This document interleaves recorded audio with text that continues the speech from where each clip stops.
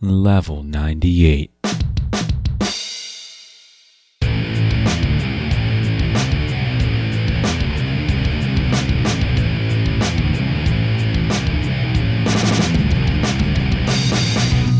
Hello and welcome to Achievement Hunting 101. I'm Fufu Cuddly Poof and this is Level 98. We have a great show for you guys today or tonight or whenever it is that you're listening to this. But before we get started, let me introduce to you who is joining. With me, I have Elliot. I am Big L. Hello, everybody. Okay, he's Big L. I have Corey. Hey. He's And Rocker, dude. Nate. Come on, guys. People don't know who we are. They think we're all the same. They think we're vanilla midgets, white, little white somethings. Vanilla midgets? Oh, yeah, What? it's a wrestling thing. Go ahead. Never mind. So we call Okay. like a generic Okay. looking white dude. Vanilla midgets, yeah. Kevin Nash, come on. Get with the program. No, don't think so. You Don't watch think that so. real I don't fighting think this stuff. is a thing. I think that's a do-over. Come on. Turn off Vanilla your midgets? safe search and type in vanilla midgets. Uh-huh. Absolutely no, not. sir. No, sir. No. Vanilla wafers, maybe. Vanilla wafers. I haven't had that since I'm little. Used to dip them in milk. Oh, speaking Vanilla of midgets and wafers. I guess we Come found on, the title type of it this in. week. relevant, they brought back Dunkaroos. I bought those for my children Wait, this week. Dunkaroos went away? They went away? Yeah. Fuck. I didn't even Like know they had that. it was a They big should not go campaign. away. It even said on their little end cap, they're They- back. I'm guessing Dunkaroos came back after the Michael Jordan documentary. Look, if you Google Dunkaroos, 'Cause he Dunkaroos, dunks. your favorite 90s nostalgia snack is back. Like it's I a had thing. no idea they Are left. we just going to do a documentary? I mean, Fox a News radio. says that they return to shelves summer All right, 2020. Are you going to start the show, Kenny? No, think we we started. have This is the important show. talk right now. Oh, this is it? Okay. Hi, everybody. Also, People also, tune in to hear about Dunkaroos and other snacks. the internet's listening to our conversations because now I have Old Bay debuts hot sauce. Sells out in an hour. Oh, it's so good. Now, there's Oh, some. you got some? Wait, I did get some. wait, there's someone else here, too? Oh, I have to check Alakazam, see if they've got it. That's Nate. Oh, it's delicious. Think Frank's red hot sauce with Old Bay in it. Ooh. It's so good. Let's see That's how much Nate, it's being AKA sold for. Koosh Moose. You can find it on eBay. Come on, Oh, Kenny. On old eBay. Eep. Yeah, Is there Dunkaroos anyone coming back else is like in a new Maryland that thing. knows about this? $18 for a 5-ounce bottle. That seems Ooh. gougy. Ooh. I got mine for $6. Yeah, so Yeah. that's a bit gougy. Yeah. No, thank you. I'll wait. But yeah, your Dunkaroos. Were they They were- everything you remembered? Old Bay Dunkaroos. That sounds terrible. They were That's awful. good. One of my daughters, she doesn't really like sweets as much, so she just skips the icing and just ate the cookie cracker thing. What? The icing was the best part. Yeah, I don't know. She's a weird one when it comes to sweets. Definitely her father's daughter. Oh no, I'm pretty sure I ate frosting by itself. Can't let anything go to waste here. All right, so that dinging is Elle getting annoyed at quality talk. Apparently, he has something he wants to say. So, Elle, why don't you tell us about what you've been playing this week? No, I want to hear about Old Bay. What is that? Bengay Dunkaroos. We're past that now. You're living in the pastel. It's 2020. I tend to do these type of things. Well, I don't want to go first. Stall. Yeah, I don't want to go first. Okay, fine. How I wanna about go you, last Nate? and then What lead have into you a been doing this discussion. week? Oh, I wanted to go the second. hell is though. that? So I have been playing. I have been playing Lego Indiana Jones: The Original Adventures. Have you ever I'm heard sorry. of this? Yeah. So apparently, Wait a minute, there's wait. a challenge. Wait a minute. What's wrong wait with, a minute. what's I don't wrong with wanna Lego go Indiana first. Jones? Oh, there's nothing wrong The with it. first word. What's the first word in that? Oh. That's what's wrong with it. It's actually not horrible. I'm having an okay time, and my daughter saw me play, and so she is no longer on the Minecraft Dungeons drip feed. Now she just wants to play Indiana Lego Jones. whenever she gets her 30 minutes a day. If she hasn't lost it, that's what she wants to play now. So I think she I likes. How come she gets more time than Foof? I think I played Lego. Oh, come on. That was She good. likes the levels where there's 3 people and you can switch between them. And that's 3 her favorite. people. Yeah.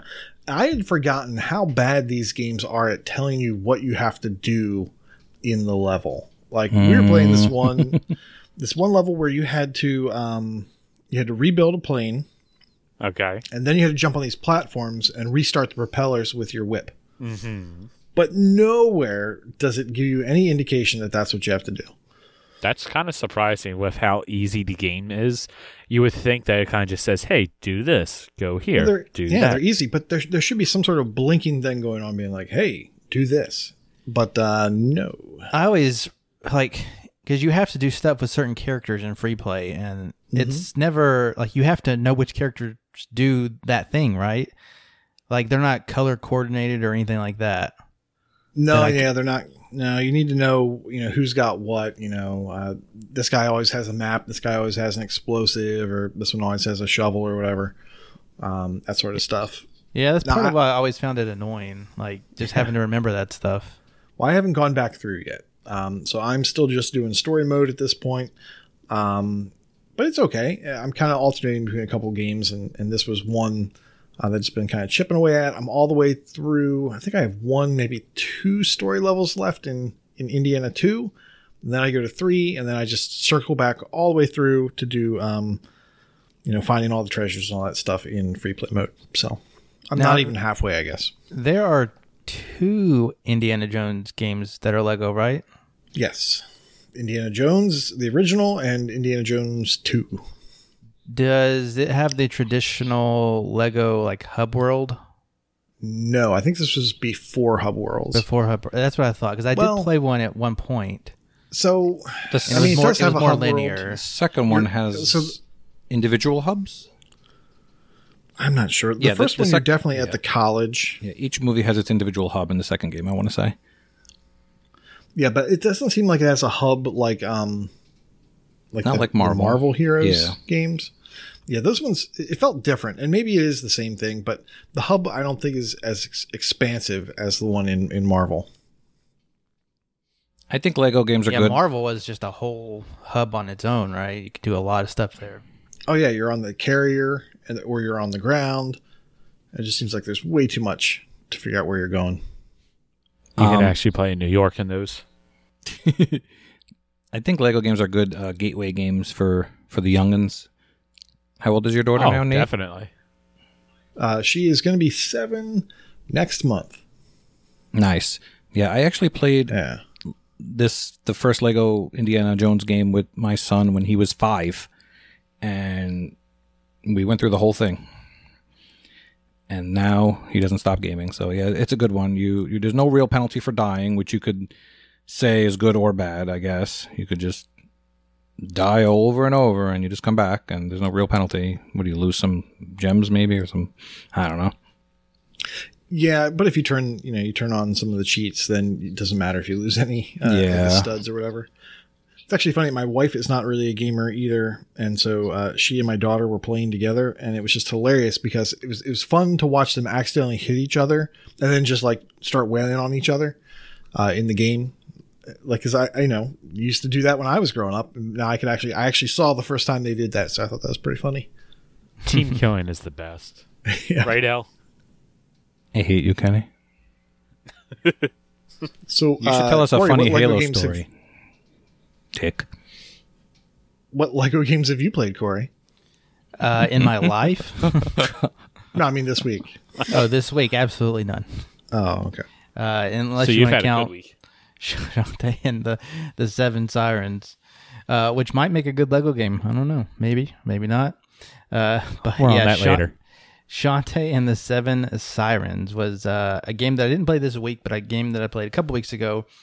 This can serve as the official review. It's by Way Forward Technologies. If you've played any of their games, they are generally very like quality games. So they made one of my favorite Metroidvanias, The Mummy Demastered, of the Xbox One generation. They also made Mystic Bell that I just saw, which I haven't gotten through all the way, but people say it's okay. All the Shantae games, people love the Shantae games. And one of them is Games with Gold right now, The Pirate's Curse, which was the other Vayner Shantae, according to TA. And they did River City Girls, which, yeah, people like that predecessor. But Shantae and the Seven Sirens, in particular, is classified as a Metroidvania. It's a 2D platformer. And it's really my first introduction into the Shantae world as it is. And I had a really good time with it. I beat the game. I rolled credits probably in 6.5 hours. I've gone back and started to do my cleanup run to get 100%, and then that will get me a good bit of the achievements. There are several miscellaneous ones that I'll go for along the way. And then, as I understand it, at least with the previous iteration of the Shantae games, is that they love their speedruns. And there is, of course, an achievement for speedrunning the game. Based off comments, it seems you have up to 4 hours to do it, because it doesn't actually say in the description. And then there's an achievement for getting a 100% speed run. And so that will be interesting, because as I'm going for that right now, as I mentioned just a second ago, I'm already getting close to 7 hours in, and I'm in the 60-ish%. Now, that is coupled with an achievement that will not play into the 100% role.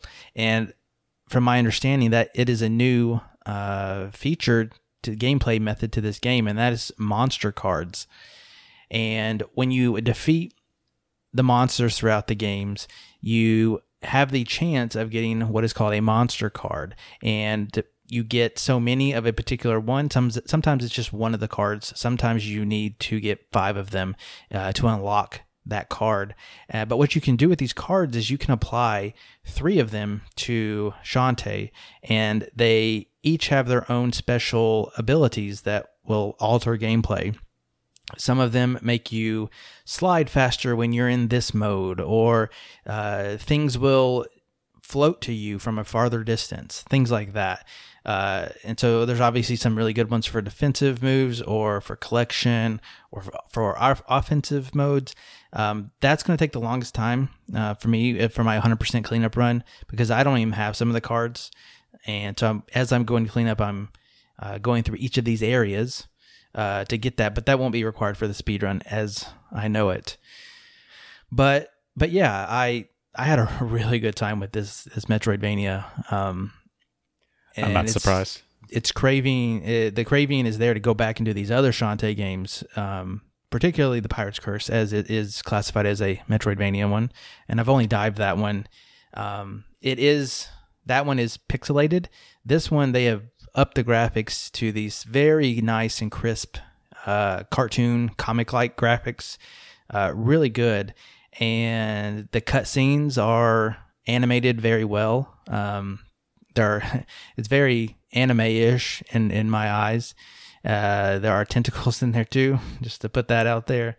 And yeah, there's a lot of fun to be had with this game. I open the floor to questions. How about a question? Have you ever played a Shantae game? Very jiggly. Very jiggly. Jigglypuff, jiggle. Oh my god. Oh, Kenny is taking off his headset. Ow. Have you guys ever played a Shantae game? I have not. I have not.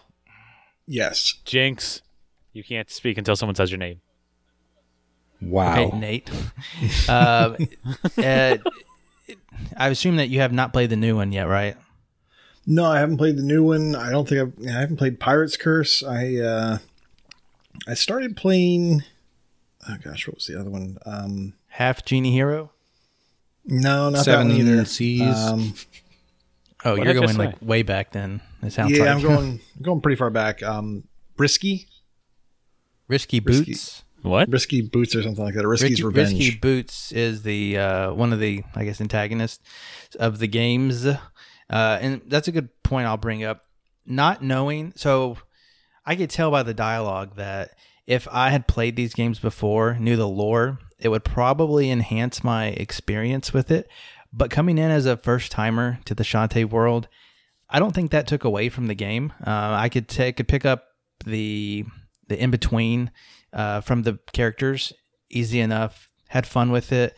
Obviously, some of them are like, "Oh, hey, Squid Baron, like, how are you from whenever?" You know, they like. There's obviously some hints back there at fans of the series, but if you're looking to get into a Shantae game, don't let this one shy you away from being your first entry, despite being the 3rd/4th game onto the Xbox One. There was 2 iterations of Half Genie Hero, just to throw that out there. But coming into this game, it was really good. The only negative I can see from it is that now when I go back to Pirate's Curse, it's going to be a little harder to get past the pixelated graphics. But everything else is it's what I would expect a Vayner to be in the year 2020. I can't say anything bad about the gameplay. The platforming was head on. The map is not too overwhelming. The enemies aren't like, I figured out all the boss patterns on my own. There's nothing too hard about it. And the monster cards make it fun to change your move setup, if you will. That's actually something I was going to ask, is how difficult this game is, or is this game? Because being a Metroidvania, I assume, it might get a little difficult, but then looking at it, it's like, oh, this looks like, for lack of a better way to say it, like a little kid's game with the cartoons and whatnot, so. Difficulty-wise, I would probably put it at a 7.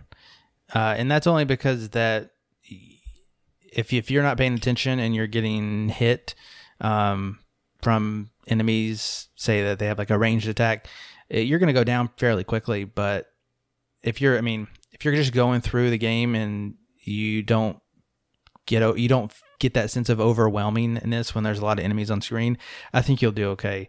And to be honest, you can pick up food in the game that will heal you, and you can eat that food at any time. Just pause the game. There were several times when I was in a boss battle, had like half a heart left. It's like, I'm just going to pop this sushi in, get all my health back. In addition to one of the collectibles increasing your health by hearts, that will help you as well. But it's really easy to not die if you're careful about it. You'll pick up a ton of food. You can only carry 9 of each one, but there's like 6 or 7 different foods that you can carry, along with potions if you choose to buy them. And I think that it worked out pretty good. It can be very punishing if you actually die, because you will go back to a save point, which you can only save at certain screens. But I think that is part of the challenge. That only happened twice, I think, in my run. But I was pretty vigilant about saving. Anytime I passed through that screen, I made sure to make a save. So do you have any interest in playing the earlier games that don't have achievements? Oh, come on now. I know. I just thought I would ask. Come on now. We can't even get into So play when points I- and when I- pointers. When I dove in, I think it looks like I played some of the Pirate's Curse. I got about 8 achievements and 5 in Half Genie Hero. And I said, you know what? I like this series. I'm going to go back and play it from the beginning. So then I picked up the original Shantae, and I also picked up Shantae's Risky's Revenge on DS or PlayStation.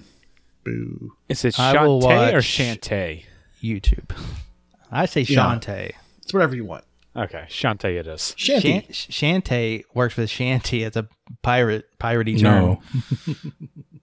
No. But yeah, this is a good game. It's an expensive game, expensive-ish. It's $30, which might be a hard pill to swallow for non-physical AA game. I don't know. Way Forward makes good games, good quality games. So I don't think that it's not worth it, but To If you wait for fans, sale. to fans, I think it would be okay. A sale, I'm definitely going to recommend it when it goes on sale for sure. And who knows, if you hold out long enough, maybe it's going to go Games with Gold like its predecessor. So I'm looking at the achievements, and the one could use a vacation, which is complete the adventure of 100% completion as quickly as possible. I looked at the guide; it says to do it in 6 hours. Do you think you'll be able to get it? You will be able to get it? Yeah, I think so. So my 6.5 hour rolled credits playthrough is completely blind. This was dang. before That's not bad. the game came out, so there actually wasn't a lot of resources out there to use. After I beat the game, I've looked up. There's a 100% map out there that I'm going to utilize for my cleanup run, and I haven't even looked it up. I don't know if there's any skips in this game, but just knowing the bosses and knowing where to go, it's going to help because I'm sure a couple of hours could be taken out just by me trying to figure out where to go. Like I legitimately played this game just like Elle said, played for fun and not for achievements for the very first time. For the first playthrough, I have never said that. That was an impersonator. Smart. I actually watched the I tell you to cutscenes use and guides. I read most of the if not all of the text bubbles that pop up. So I played this Most, game if not how it should have been played. Well, let me ask you something. Who are you, and what have you done? No, with let Corey? me ask That's not how Corey. you play Let me games. ask Corey. So, is Metroidvania your favorite genre to try to do stuff legit? Like, do you find satisfaction in saying, "Oh, I got this power, I know where to use it," or would you still prefer if you had the resources to just look up every move of where to go and in what order? It depends on the game. Mostly, I would say yes. I do want to play it blind to the first playthrough. When I started Mystic Bell, that one's not fun enough for me to want to waste my time around with. But things like Shadow Complex or even something as simple as Omega Strike, that's fun enough to go and do on your own, I think. Mm-hmm.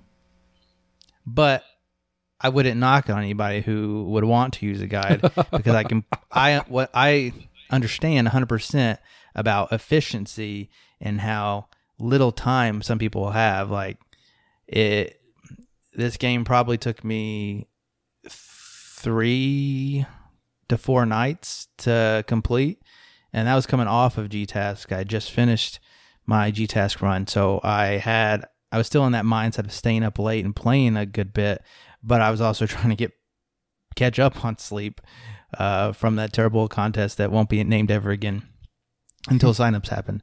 But yeah, I didn't have anywhere to be as far as gamer score goes, so I just took my time and played it, and I could tell early on that it was a quality game, and I just wanted to spend my time with it and play it as it should have been played. And I'm happy I did that too. Cool. All right, let's hear it for Shantae. Do you have a score to give Final us? score. Yeah. Score. Yeah, beat you to what out of 10? Without like going back and doing a speed run and all of that stuff to get that experience, I would give this like an 8 out of 10. This is a top quality Metroidvania. Yep. And Nice. so far, based off the top of my head, it's probably the best Metroidvania that I've played that has released this year. But that list is pretty small at the moment. Nice. Yep. Well, 8 out of 10. That's high praise. That's a good score. Mm-hmm. All right. All right. Thank you. Way forward. Continuing on, I've been playing. Well, one of the games I've been playing this week is thanks to Nate. He actually gave me a code for this. Gosh, a long time ago, and I actually kind of forgot I had it. I was looking through my ready to install list, but it's Car Mechanic Simulator. What? Yeah. Hold on. Is this real? You played your job for your hobby.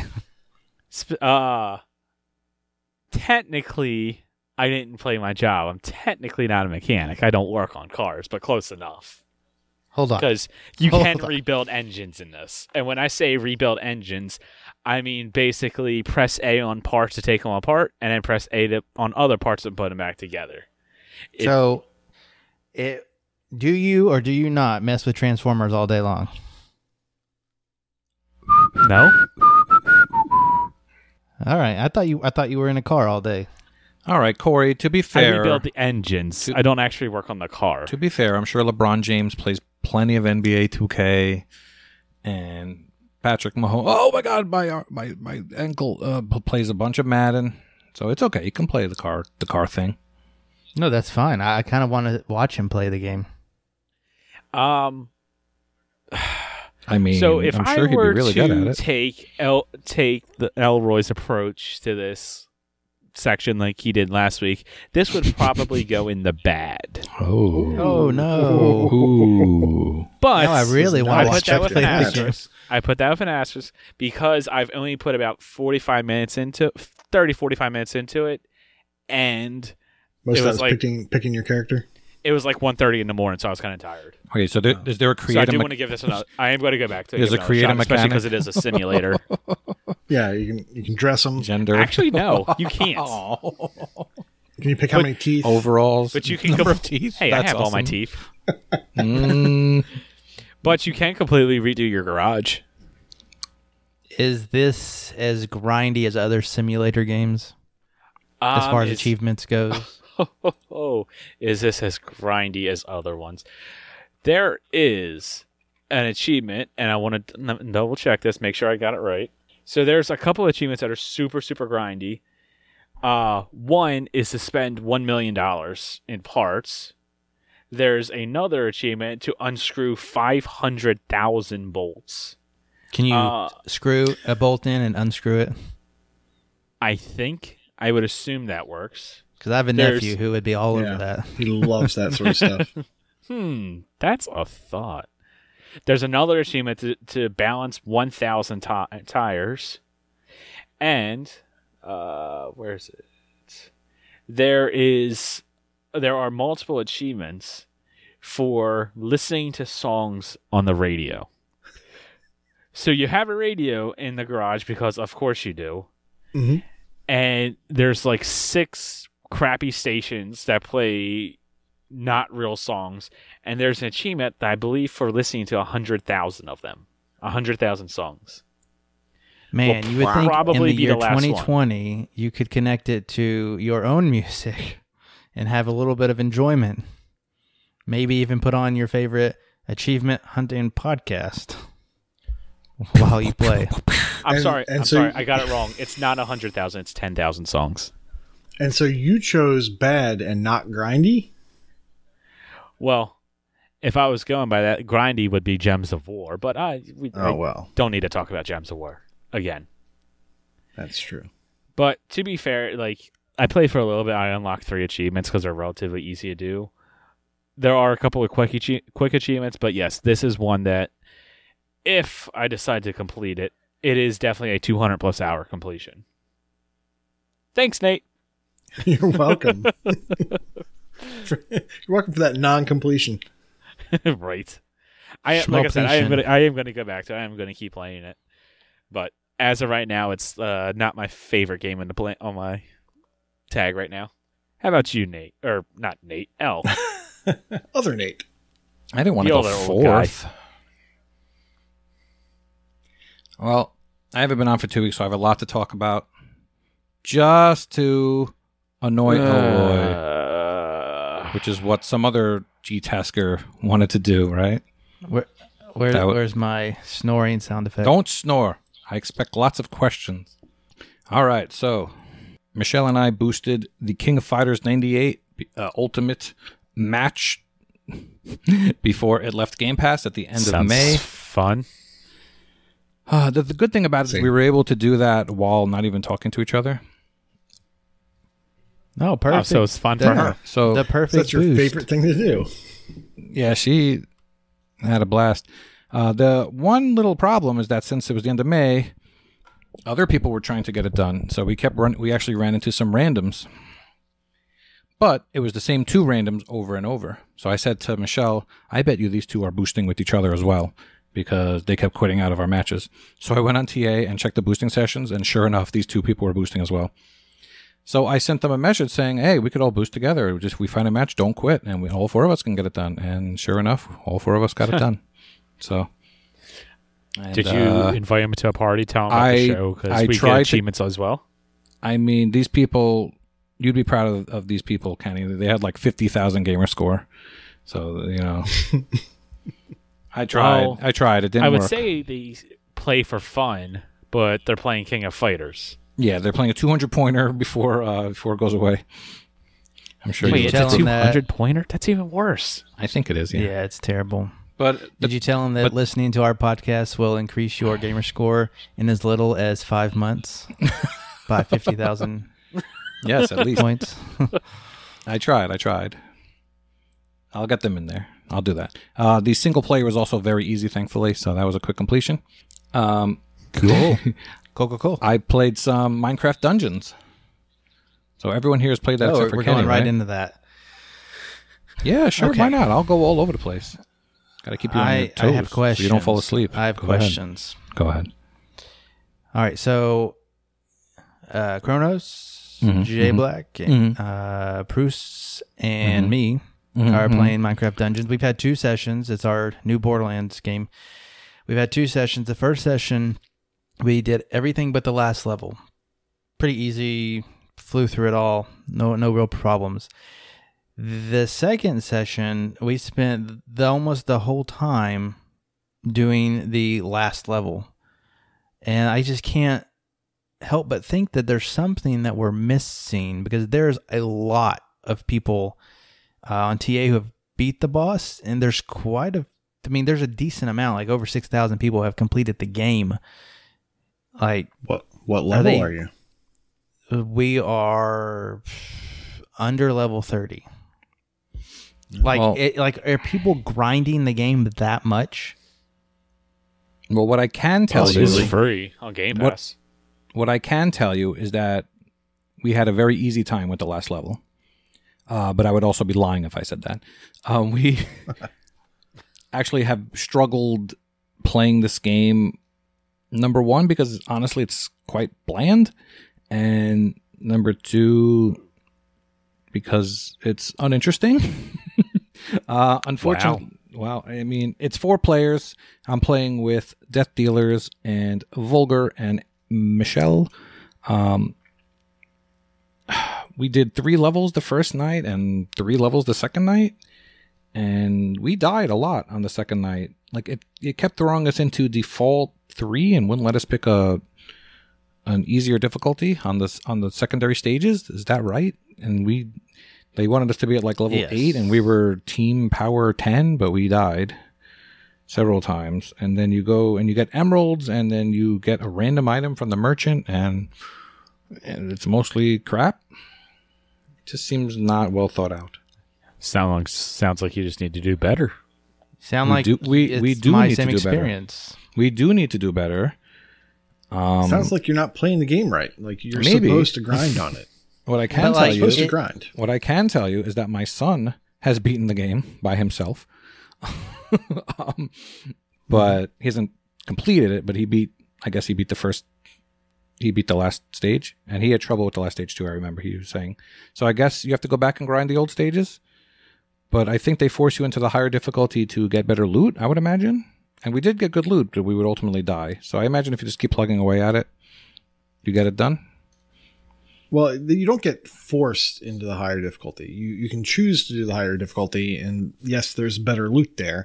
You could keep grinding the lower one. I think the gear will be kind of level appropriate, but you get like a new tier of equipment when you move to the next difficulty level. You get more special abilities on your weapons. You run up against more enchanted enemies, which have a better chance to drop better gear. So, I mean, it's just like playing Diablo. If you want the better gear, you have to run the levels over and over and over again. And some levels are better than others. Like, the ones that you open up by finding the secret levels, those secret levels are, pretty good for grinding for XP and for drops. And I found the best use for gems, actually. I'm thinking the best use for gems is when you go to a new difficulty tier, because the enemies are going to be tougher and your equipment is going to be kind of, old at this point. So maybe a good starting point is to go to the vendors and spend a whole bunch of gems and get, chance for a good gear. I spent about 8,000 emeralds and I got maybe 5 usable pieces of gear off of that. And that did help me replace some stuff that was a little bit old and could have been better. Are you playing mostly by yourself? So yeah, I had been playing by myself, but then I was playing with my daughter, once again, 6 years old.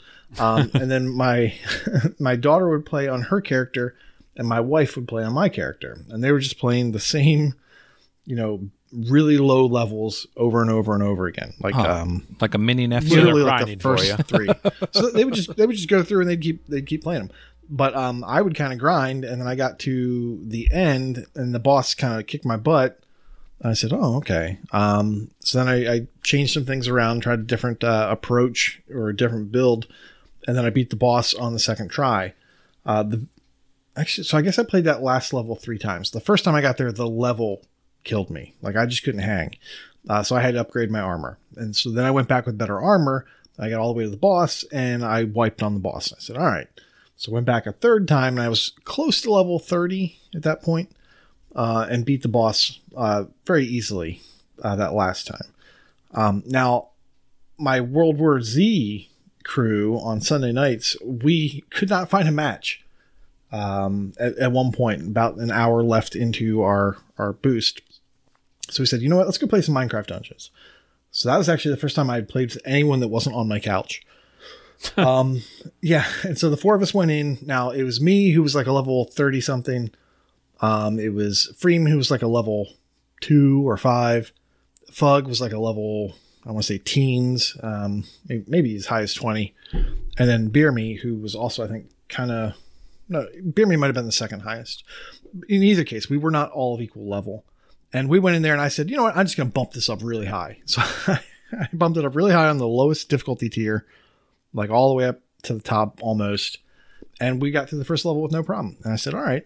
So I'm definitely going to bump it all the way up, later on. So we got it in over our heads in one level. And I think from that experience of playing solo and playing with 4 people, I'm pretty sure that the monster count is multiplied when we have more than one person. So you might have better luck going up against that boss by yourself. So Interesting. So playing with mismatched levels, you don't think that screwed Fug and Freem over? Oh, no, it totally did. Those guys got wrecked. Because they were down all the time. It does this weird thing where you can be like level 28, but your team power level will be 25. And I guess it's just an average of everybody who's there or something like that. No, it was hilarious. It was the people were going down left and right, and then Beer Me was falling asleep in the corner. One time we didn't hear him talking for like 5 minutes. It turns out he was dead. Some monsters were just beating on him, and he was asleep. Once we were all playing, though, it was better. Multiplayer, if one person goes down, you better get them up. You will die. Yeah. We almost wiped. We almost wiped on that second level where I bumped it up a little bit higher because we were getting a little cocky, and we made it. We finished the level on our last chance, so it was kind of iffy. Yeah, I only have 4-player experience with the game, and I couldn't imagine playing this with randoms. That's probably we kind of talked about it. And we think that that's why there is no matchmaking in this game, because if, like I said, one person goes down, you could just totally be trolled by people who just aren't going to help you, and then it's not fun. But we beat the game, and so if you played it, you know that once you beat the boss, you unlock the second difficulty, which, just to not confuse you, Elle, if you didn't know, you do have difficulties that you can adjust, although they won't let you go easier. That is like within your tier. Once you beat the boss, you then unlock the second tier, and you have to beat the boss again on that tier to unlock the third tier. And then beating the boss on the third tier is pretty much the last achievement. And according to all the guides, you need to be like level 99, 100 to have an easier time. But yeah, this the game is it's okay. It is boring. I think Borderlands is way more fun. But I'm not the surprised. estimate, so there is over 6,000 completions on it already, and the average time is 15 to 20 hours. I don't see how that is possible. I really don't. Like I'm at As it half should be that more? time. I'm at half that time just about, and we're all about level 30. We beat the campaign once. Maybe we suck, but like I said, that first night we flew through 90% of the campaign. We just had that one level left, minus secret levels, which we didn't really do or even knew about, to be honest. Yeah. So how are you playing too? Are you just going straight for the end, or are you going for every nook and cranny and every chest? And We go for pretty much every nook and cranny for the most part. Okay. Yeah. yeah, I mean that's pretty much how I play when I play solo. I'm just uncovering the entire map, getting all the emeralds, getting all the stuff. Now the game does seem kind of like a blank canvas, definitely on the first difficulty tier. Once you beat that boss the first time and you go into the second difficulty tier, there's an extra quest you can go on. And I don't know if you've discovered this yet. Every level has a glyph hidden somewhere in the level. And so it'll be this door that you go through. It's kind of a hidden door. And inside of that is a very small dungeon. It's a single room dungeon where you press a button and a glyph drops down. You pick up that glyph and then you take it back to your village. And now in the northeast corner of your village, there's a jump pad that will take you to a temple. When you go to that temple and you give them all of those glyphs, that will open another secret level. Did not know that. Yeah, so it's adding a tiny bit for that second run through. I assume you can get those on your third run through if you haven't found them. Was that told to on your you? second? Like, how would you know that? No, it was not told. Like, you just sort of discover, like, these. You just find it. I think these things weren't available on your first run. Like, there's one glyph in, I guess it was the second level or third level. It was kind of this big, like, spidery area in the southwest corner, and there's like this big stone block that kind of opens up when you stand on top of it. And I'm pretty sure I stood on top of it on my first run through, and it wasn't there. So I think this is only available on that second difficulty tier. So they are kind of adding new stuff. Like I said, it gets harder. You get more enchanted monsters to fight. You get better gear. You get different abilities on gear. Like, there are abilities in that second difficulty tier that don't exist in the first difficulty tier. At least, that I saw. And I also found different weapons that weren't available.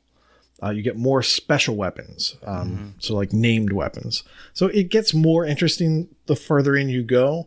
But yeah, it seems very, very alpha, or 1.0. You mentioned spending a crap ton of gems. I assume that the higher difficulty you get more.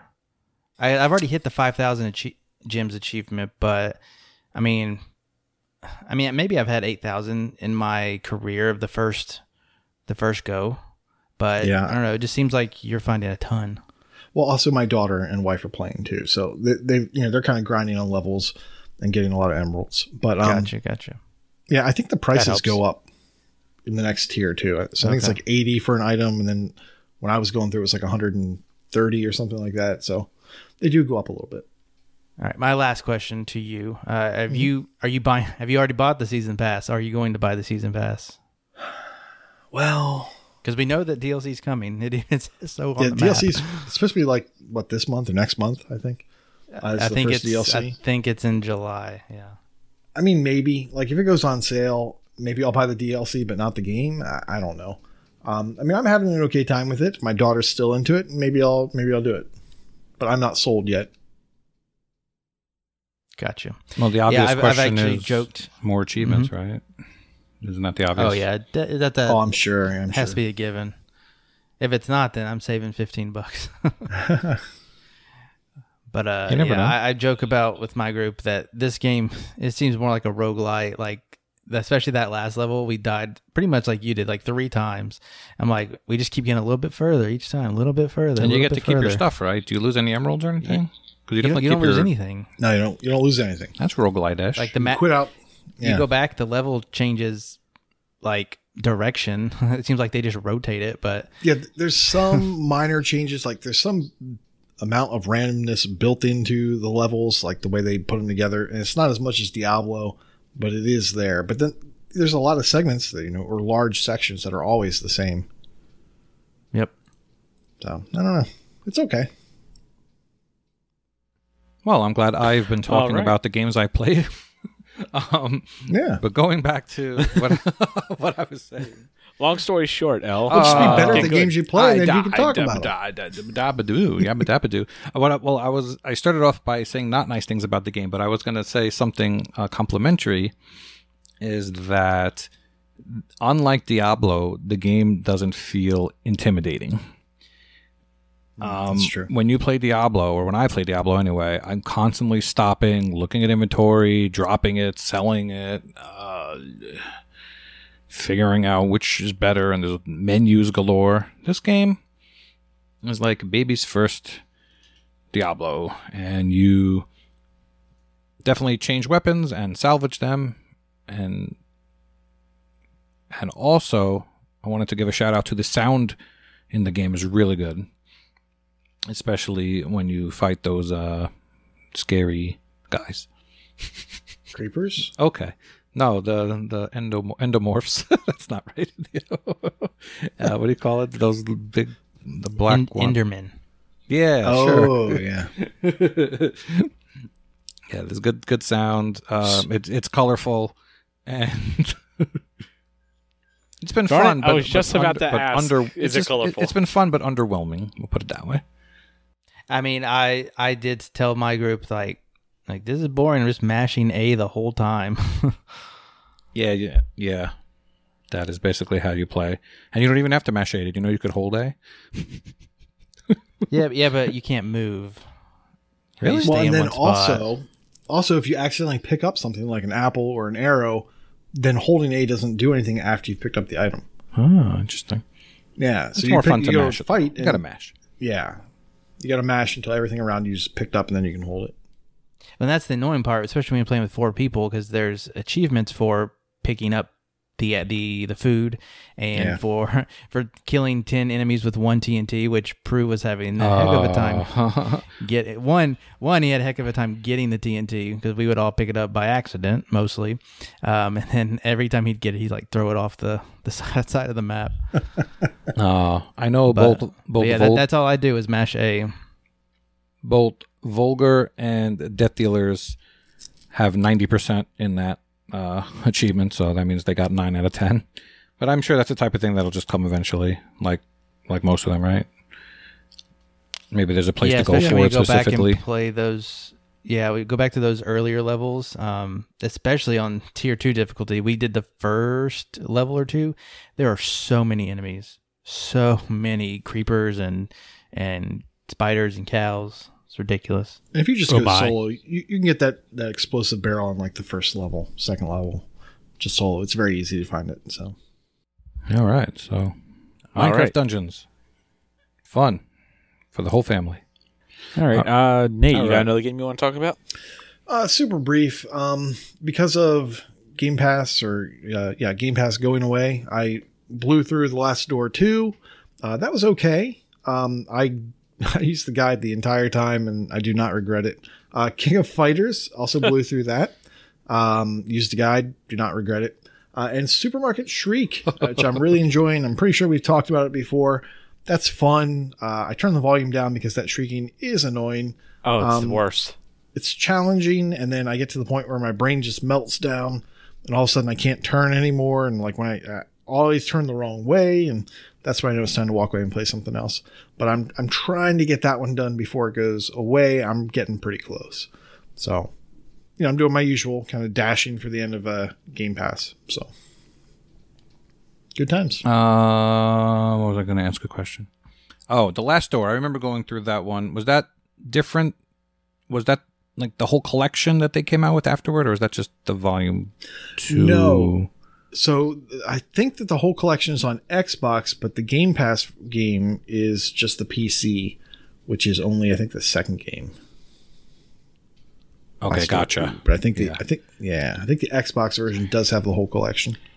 Yeah, Michelle and I had a hell of a time. I remember completing that starting game. this game. How long did it take? We had a hell of a time Took hours. having to go through several go-throughs, missing stuff, and we had to manipulate the text file to see which secrets we missed because it's all in there. We had a heck of a time completing that game.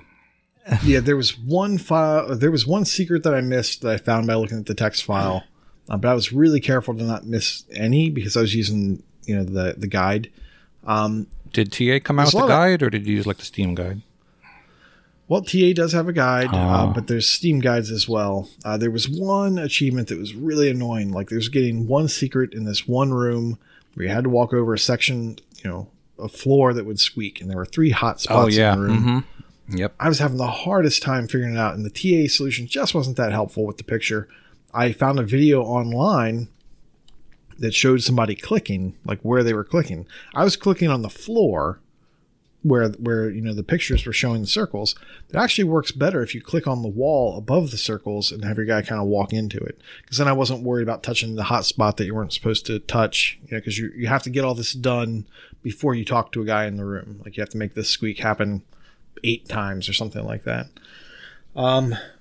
The game had really good atmosphere. I really liked the intro credits. I really liked kind of the atmosphere thing. I thought the story was weird. I thought that they lost the thread of the story multiple times.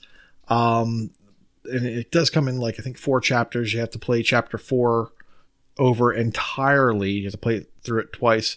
Chapter 3, you have to replay and play just a little bit of it a second time. But chapters 1 and 2, you play through once. If you don't miss anything, you're done. Interesting game. I do like point and clicks, but I have no regrets that I used a guide. I actually played this game. Needs a guide.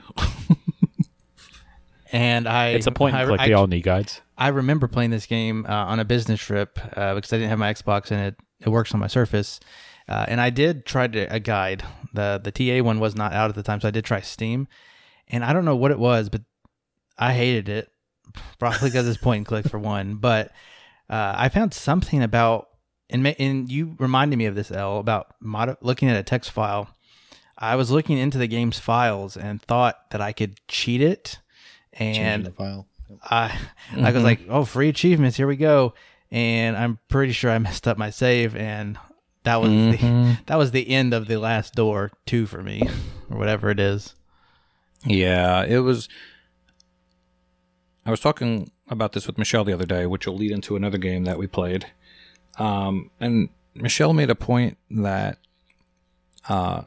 she would have enjoyed this game better if it was a book. Because I was saying, like, how it was kind of slow-paced and really just not that... Like, it was interesting, but not, like, gripping. So she thought it would be more interesting as a book. Because we played The Adventures of Bertram Fiddle 1, A Dreadly Business. Has anyone played that one? No. Yes. Okay. So, we noticed that we both had 469 completed games and thought, oh, that would be fun if we completed the same game at the same time to get a milestone together, which we would never do before. How convenient. So, especially not for some sort of CCC challenge.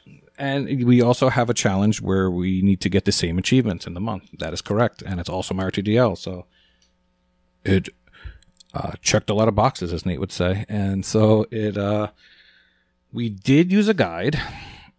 However, I was playing on my Surface and Michelle was playing on the Xbox, and I was reading the guide, but then we didn't realize that the game had tracking. So about after chapter 2, I said, okay, I'm at this percent, and then she checked her percent and it didn't line up. So she actually wound up starting over and having to do that like 2 or 3 times before we lined up everything. So it was a little bit of a pain. We finally got it done. And then that brings in the story of the guide again. And we were saying to ourselves, did we like rob ourselves of the experience of trying to beat it by ourselves? And then Nate, no. Kenny's like, no, it's a point and click. I actually like point and clicks. I guess I'm the only one, but it was very straightforward. You never had more than 3 or 4 inventory items at a time. If you got stuck, you could always do trial and error and try random stuff on random stuff. I will say that the game has very immature British humor that I really enjoyed. It's right up my alley. That's why you like this one. I do. And you can beat it in like 45 minutes.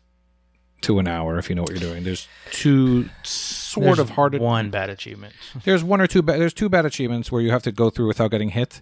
But if you mess up, you could just close the game and try again. So luckily, we got those in our first try. Or the second one, yeah. I got the second one on my second try, but I closed out in time, is what I meant. So not too bad. I enjoyed the game. What were you saying, Corey? What was the bad achievement? The one I was talking about? The evading all the common folk whilst chasing Geoff. Geoff. That is actually one of two achievements I don't have in the game. Oh, really? I guess. Okay, Yeah, maybe one of the didn't realize collectibles that I'm you at. could, One of the collectibles I'm at 93%. So I don't recall. It's been too long if I've missed one or if it just glitched on me. But I mean, I was following a guide as well. I didn't know about the closeout thing. But yeah. Yeah, if you hit something, you just close it out and you start right back at that checkpoint because there's no chapter select and there's no loading the save. It's all auto save, so you have to back out really quickly. So, All right. we got that one done. Forgot to mention my wife and I started The Walking Dead season 2. It looks like almost 3 years ago, and we finally finished that. The reason I mention this is because Volger has been saying how much he hates this game, and I don't know why. We liked it, even though it took us 3 years to finish, but we liked it. Do you think that it had high expectations compared to season 1, and that's the reason maybe people don't like it as much? I didn't know people didn't like it as much. I thought 2 was fine. Yeah. I think Did you pay attention at all? What? Yeah. At least the first go-around? It probably started to drag on. I would assume in 3, and then 4. I don't even know if I haven't even finished the Probably whole don't remember it, right? thing. Oh, okay. But I mean, it's more of the same. More of the same. All right, well. Yep. And what's the third one called again? Test your Beats memory. me. New Frontier or something like that? I think that Frontier? wasn't that a Michonne. spinoff. That was a spinoff. That was definitely a spinoff. All right, well, you Isn't it look... just called Walking Dead 3? Okay. Well, it's got a name. Night of the Walking Dead. He had a name. No. While you're looking that up. So, A New Frontier, that's like Star Trek, right? Final Frontier. I mean, I guess it is. I guess it goes Walking Dead Season 2, Walking Dead: A New Frontier, Walking Okay, so Dead the final season, maybe. yeah, it's weird, right? Probably not that one. Yeah, I don't know. We'll say you're right. For Okay, once. great. So that was a good time. For RP Gainer year, I finally completed Fern's Gate, which is a Kemco RPG. It has a good walkthrough on TA by the #1 RPG person on TA, Level 1 Blue Slime, which only Nate, I'm sure, can tell you what that's based from. Dungeon Dragon Quest. Okay. I'll give you points for that one. Dragon Quest, which was commonly known in the States as Dragon Warrior. Very good. Nate's like, yes, absolutely. So he did a good walkthrough. I was glad to be able to play this as a Play Anywhere title on my Surface because it was just something I could take into the other room or on the go, and it just feels different. I don't have to play a JRPG and on the big on the TV because when I'm on my Xbox, inevitably I wind up in party chat, and I don't want to play a JRPG in party chat. So got that one done, and the time estimate on TA is like 20 to 25 hours. It probably took me over 50 because I like to explore every nook and cranny. And that's how I play my JRPGs. It tells you where to go the walkthrough, but I still like to explore everywhere and do the optimal dungeons that you don't even need to do. So now... Is this one that I can buy cheats for? You can buy cheats, but you don't need to. There's actually an achievement. It's a weird game because it makes you go to level 999. And then once you do that, the whole game is a joke. You just beat the bosses in one hit. And every fight is you can just hit the Y button to do an auto fight. You don't even have to do anything. So you just do automatic fights, and you can get the game completed if you follow the walkthrough. And yes, there are things you can buy for like double experience and stuff, but you don't need to. But you can if you want to. Give those Chemco people some money. So just wanted to really quickly talk about some Radalaikas that Michelle and I have been playing in the spirit of trying to beat Ahaizo and Freaky Row, as we just discovered that it's pronounced. Definitely not Freaky R-O. Freaky Row. Row your boat. Hagi 2 was a puzzly, platformer-y thing. Well, more of a puzzle game. Pretty forgettable. Beat that one in about an hour. Reed Remastered was another platformer-y guy. A lot of these were like in the vein of Meat Boy, but definitely not as hard. That's what she said. And then Siberian the Time Traveling Warrior was a platformer. And you had what was that? Siberian, the Time Traveling Warrior. Oh, never mind. I played that one. Yeah, okay. I know what you're talking about. I thought you were making up games here for a second. That one took me about an hour also, but it was annoying because whenever you died, you had to start at the beginning of the stage. There was no checkpoints, so it reminded me of the NES. I was just about to say, isn't that how those old games Yeah, were? I mean, we're very spoiled by these easy games. And then putting a bow on things would be Red Bow, which is the third of the Stranga games. What the hell are you doing? With my big sister and Just Ignore Them. What all three have in common? Should not play any of those. What all three have in common is that you shouldn't play. No, that's not what they have in common. They're fine. My big sister was a standout for its story, but all three of them I tried to play without a guide, and of course the problem was that they all have missables. So I just shot myself in the foot. So going back to what you said earlier, Corey, I guess the number one reason to use guides is efficiency, right? It just time spent doing that. You could be playing something else, right? So would you say that's probably the number one reason you use guides? You play for fun or you play for points? Play for fun. That's the way to go. It's not just that. Once when you have a lot of games in your backlog, you want to just get one and get to the next one, get to the next one, get to the next one. That's what I'm trying to say. I recently, as in the past week and a half with Warboats, have played for the first time Just Ignore Me, My Big Sister, and Red Bow. I hated them all. That's I fine. would not have played them for fun. I only played them to meet For a achievements. need. For achievements. I did about half of My Big Sister. I didn't hate when I was there. Let me be clear. It's a fine game mechanic, I guess. It's like I'm thinking of Red Bow because that's the most recent one, and it's pointing, clicky, and you combine stuff. I follow the guide to make it as least fun as possible. No, that was Just Ignore Me. That was the most recent one, and all it is about it's about like a kid dreaming up these monsters and they kill them. Like you have to go look in a toilet and then you get sucked in. Like I don't want to play that. There are a lot of toilets it's probably the in these subject games. matter I hate. Okay. That's where they would belong. In the toilet? Now put them It's not like nice. in the vein of, I don't know, Iron Snail maybe, but continue. Don't think that would work. Well, if anybody can try, it's the rat. There we go. Elroy and X. Game swap. Red Bow and Iron Snout.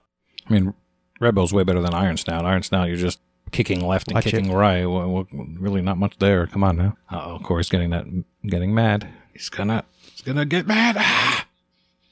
Where's my All right, Kenny, Steam? go on to sound something effect? else. All right. Let's continue on. We got a couple of questions. First We got question. so many questions. We had to push So some many. to another show. So the first one we're going to do is from Ella Follett. If you had the power to decide, which franchise would you like to see have a Lego game made from it? I'm going to go first, and I'm going to say UFC. Wow. That's awesome. I wanted to go out of the box. That's My amazing. biggest complaint with these games is that they're too damn easy. There's no challenge in them. They're too friendly. They're too colorful. So let's make a UFC Lego game so I can go in and beat the beat the bricks out of another Lego character. Didn't you hear Koosh earlier talk about Lego Indie? That's what him and his wife and his daughter do anyways. They just turn it into UFC. Ronda Rousey in UFC. Chuck Liddell. He can have ice powers. Yes, that's my I get answer. it. I get UFC. it. The Iceman. Very good. Very good. I like that. Why not? How about you, Al? Well, I got lots of answers. I'm somehow not surprised. Well, number one, of course, is going to be Teenage Mutant Ninja Turtles. I mean, what else could you possibly do? How actually isn't that one? Yeah, exactly. Kind of surprising now that you say that. Totally. I guess the only problem is that all the Lego games seem to be based off of movies, right? Are there any that are like Because there's its own definitely no thing? Teenage Mutant Ninja Turtles movies. All right, I guess you have a point. Maybe there aren't enough secondary characters you could be.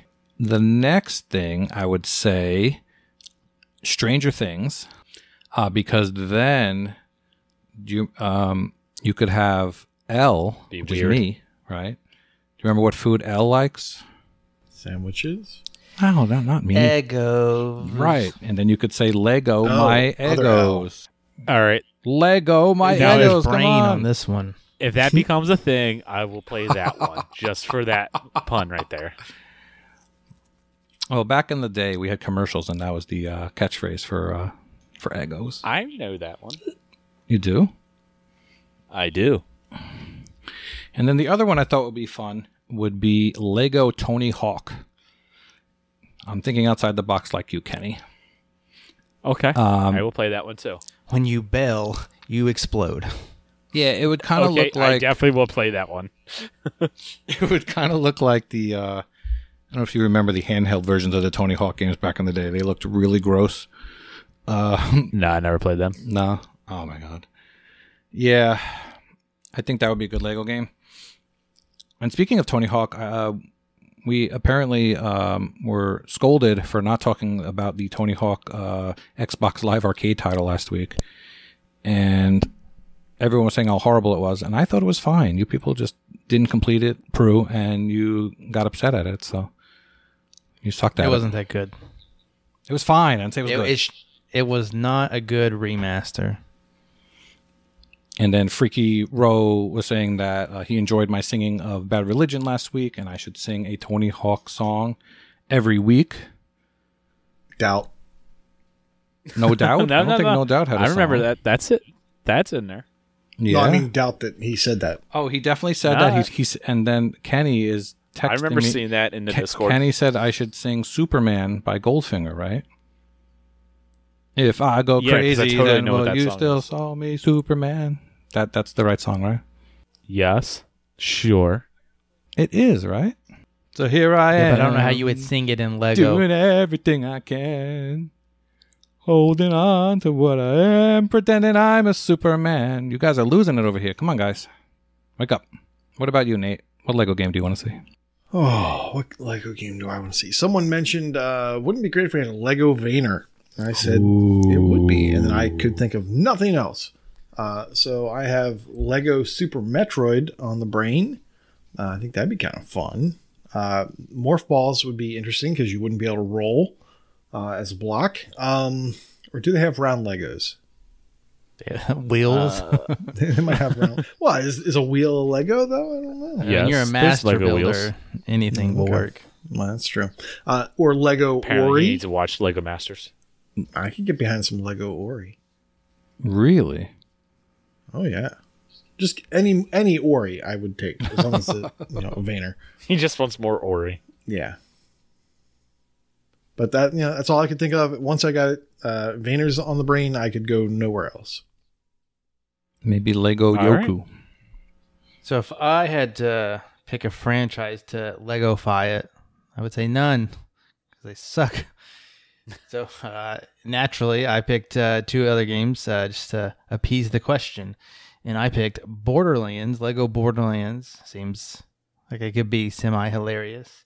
I could see that. Or Lego Diablo, because you don't have enough dungeon crawlers these days.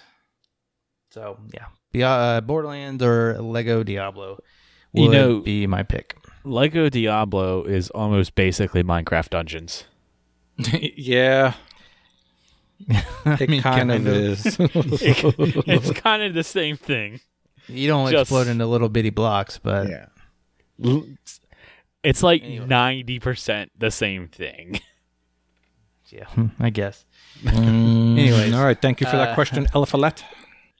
Vulgar asks, what was your favorite cheat code for a game? Now, I used a lot of cheat codes in my youth. I don't remember them all, so In your any youth.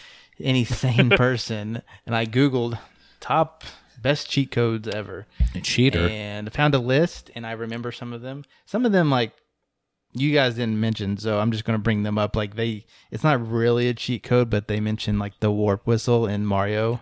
Oh, yeah. So if you want to consider that, I use that all the time. But if you want to do, like, this is an input, it is a cheat code. I'm going to pick Sonic the Hedgehog 2. There was a debug and a stage select screen. Now, I was a dumb kid. I didn't know what the debug menu did at the time. I probably still don't know what it does. Mm-hmm. But I definitely used that stage select to go right to the casino night round and get Supersonic every time.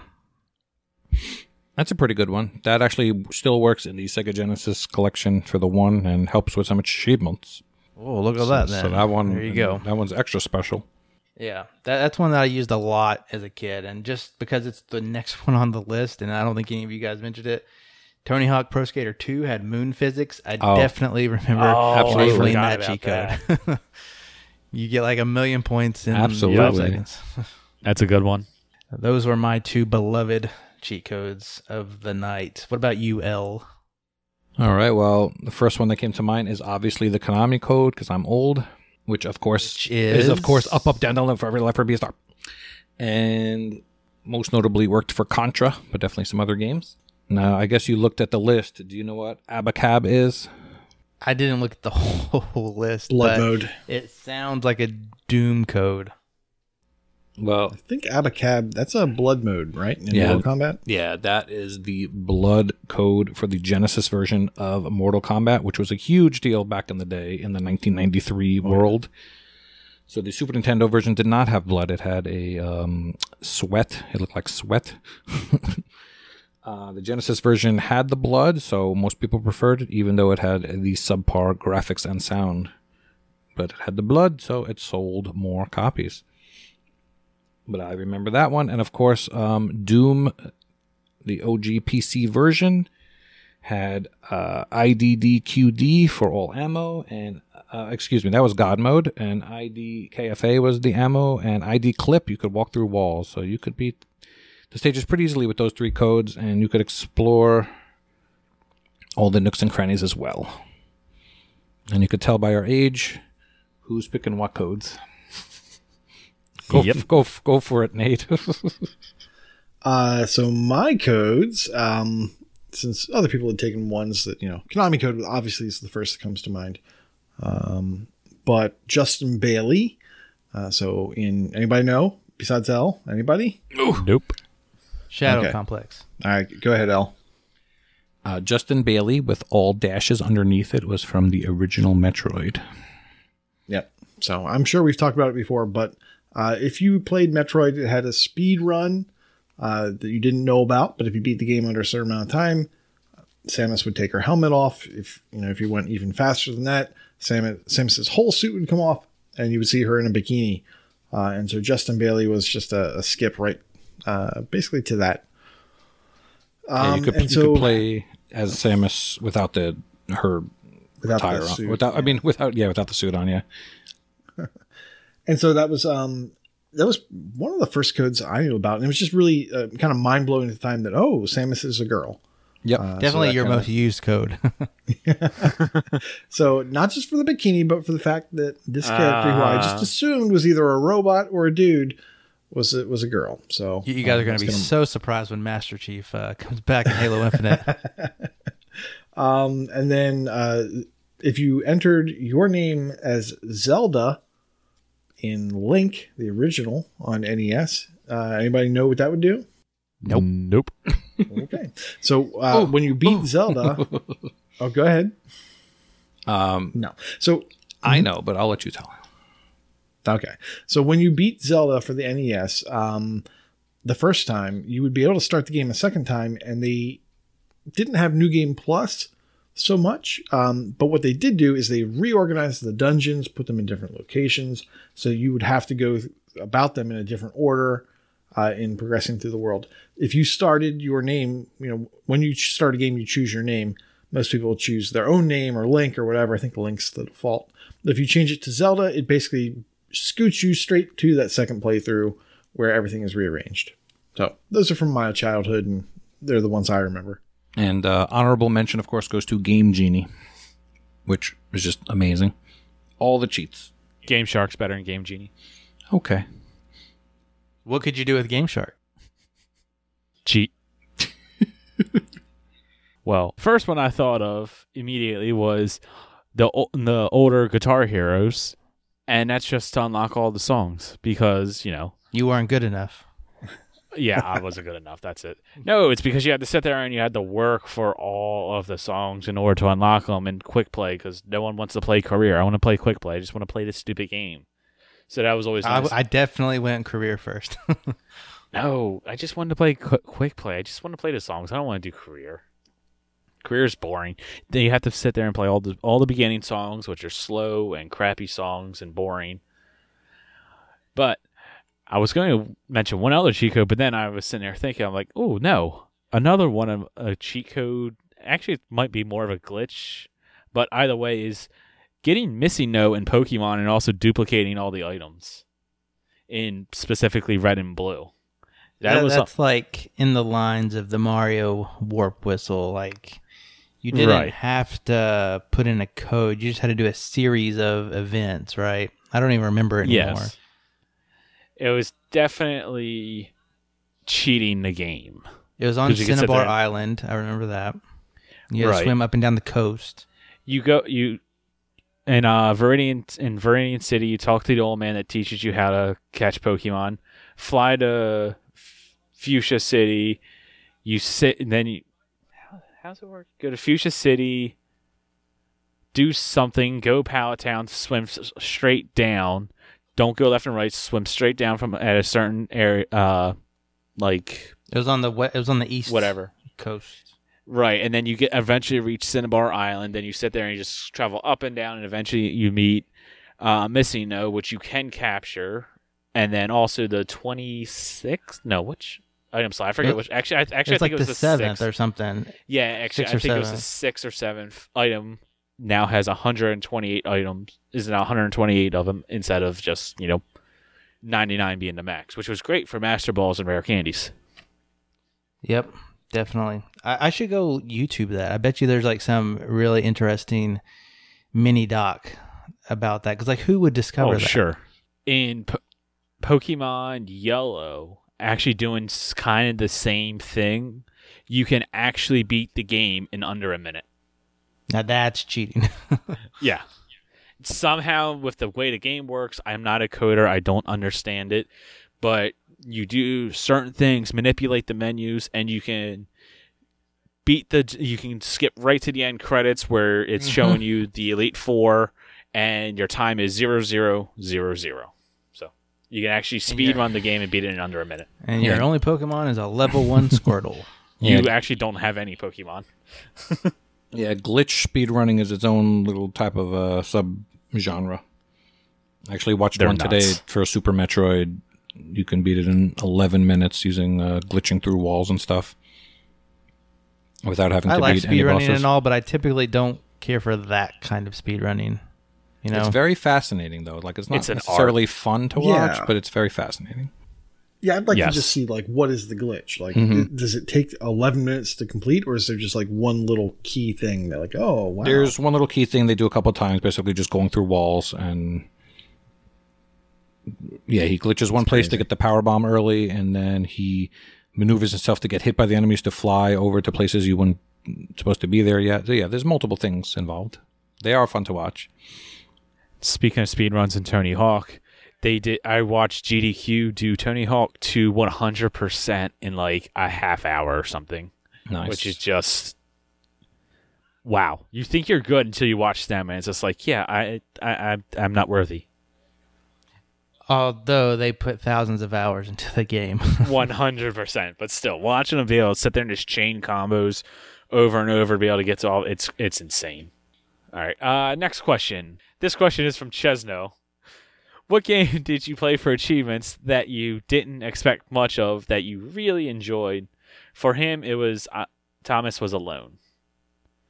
For me, and I've mentioned this on the show multiple times, so I'll be quick. Iroh Hero, however you want to pronounce it. Great shoot 'em up. Love the game. How about you, Corey? Which games did I play for achievements that I did not expect to enjoy? Yes. That would be none. I play all of my games for achievements now. But if I had to pick one, it would be off system, and it would be Mario plus Rabbids Kingdom Battle. One of my only Switch games because I don't have that many. It's really the only XCOM game I've ever played. Wait. What? And it's really fun. What? Mario plus Like Rabbids Kingdom that has Battle. achievements? No, it says That's what what I games was- you That's not what the played for question is. achievements. That's not what the question That's is. not what Oh. The question is, what it's game what did you you play? play for achievements? For achievements, but you wound up think you would enjoying like, it. but you Yes. did. Yes. Yeah, you went for the achievements, but you stayed for the gameplay. Reading is fundamental. Well, okay, here's the thing. How would I don't Thomas play Was Alone games come that in I here? expect to hate? How about that? All right, you know what? I'll tell You you are not what. fun. Let's skip to L, and we'll come back to you, Corey. You are not fun. If something comes to you, yeah. All right. Well, the way the question was phrased, it doesn't say easy achievements. And back before getting every game with easy achievements, I would just get games because they had achievements. And also there was this the fear of missing out. So the game that came to mind for me was Army of Two. And I only got this game and convinced Michelle to get this game because the servers were closing. So we rushed to get it. And all I knew was that it was co-op, didn't know much about it, and we wound up loving it, and it became one of our favorite series. So that's a weird answer, I know. That's what I'm going to go with. Take that, I always wanted to play Chenzo. that game, but never did. Well, How about you, Nate? For me, I started looking at my games played, and I was kind of going back through, and so most recently, I guess, a game that I knew nothing about, I had no expectations other than this game has Gamerscore and it's on Game Pass or Games with Gold, got it for free. So, and that was Marlowe Briggs and the Mask of Death. I Anybody? don't even remember this. Anybody? I know games are the cover. Okay. So, it's basically God of War for the Xbox. So, there you go. Go have fun. Okay, then. But yeah, I was just expecting there, to be kind of a platformery combat sort of thing, from the look of it. But it ends up being like, okay, it's kind of like a God of War game for PlayStation, but for Xbox, and you get achievements. And it was Games with Gold, so it was free. So I got a lot more out of that than I was expecting. I'm looking at the screenshots. Nothing about this is looking God of War to me. But I'll take your word for it since I didn't play it. Well, I mean, it's the same kind of combat. It's combat focused, combo focused. Yeah. All right.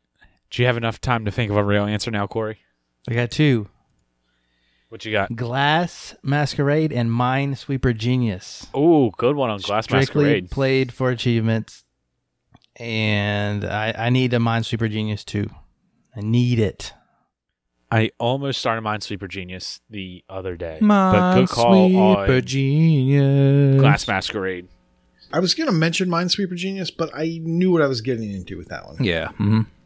And I knew I was going to like it. So, Well, we're just going to do those 3 questions for right now. We'll save the rest for later because we have a long list. And this is starting to run a little long. So let's hop into the sales.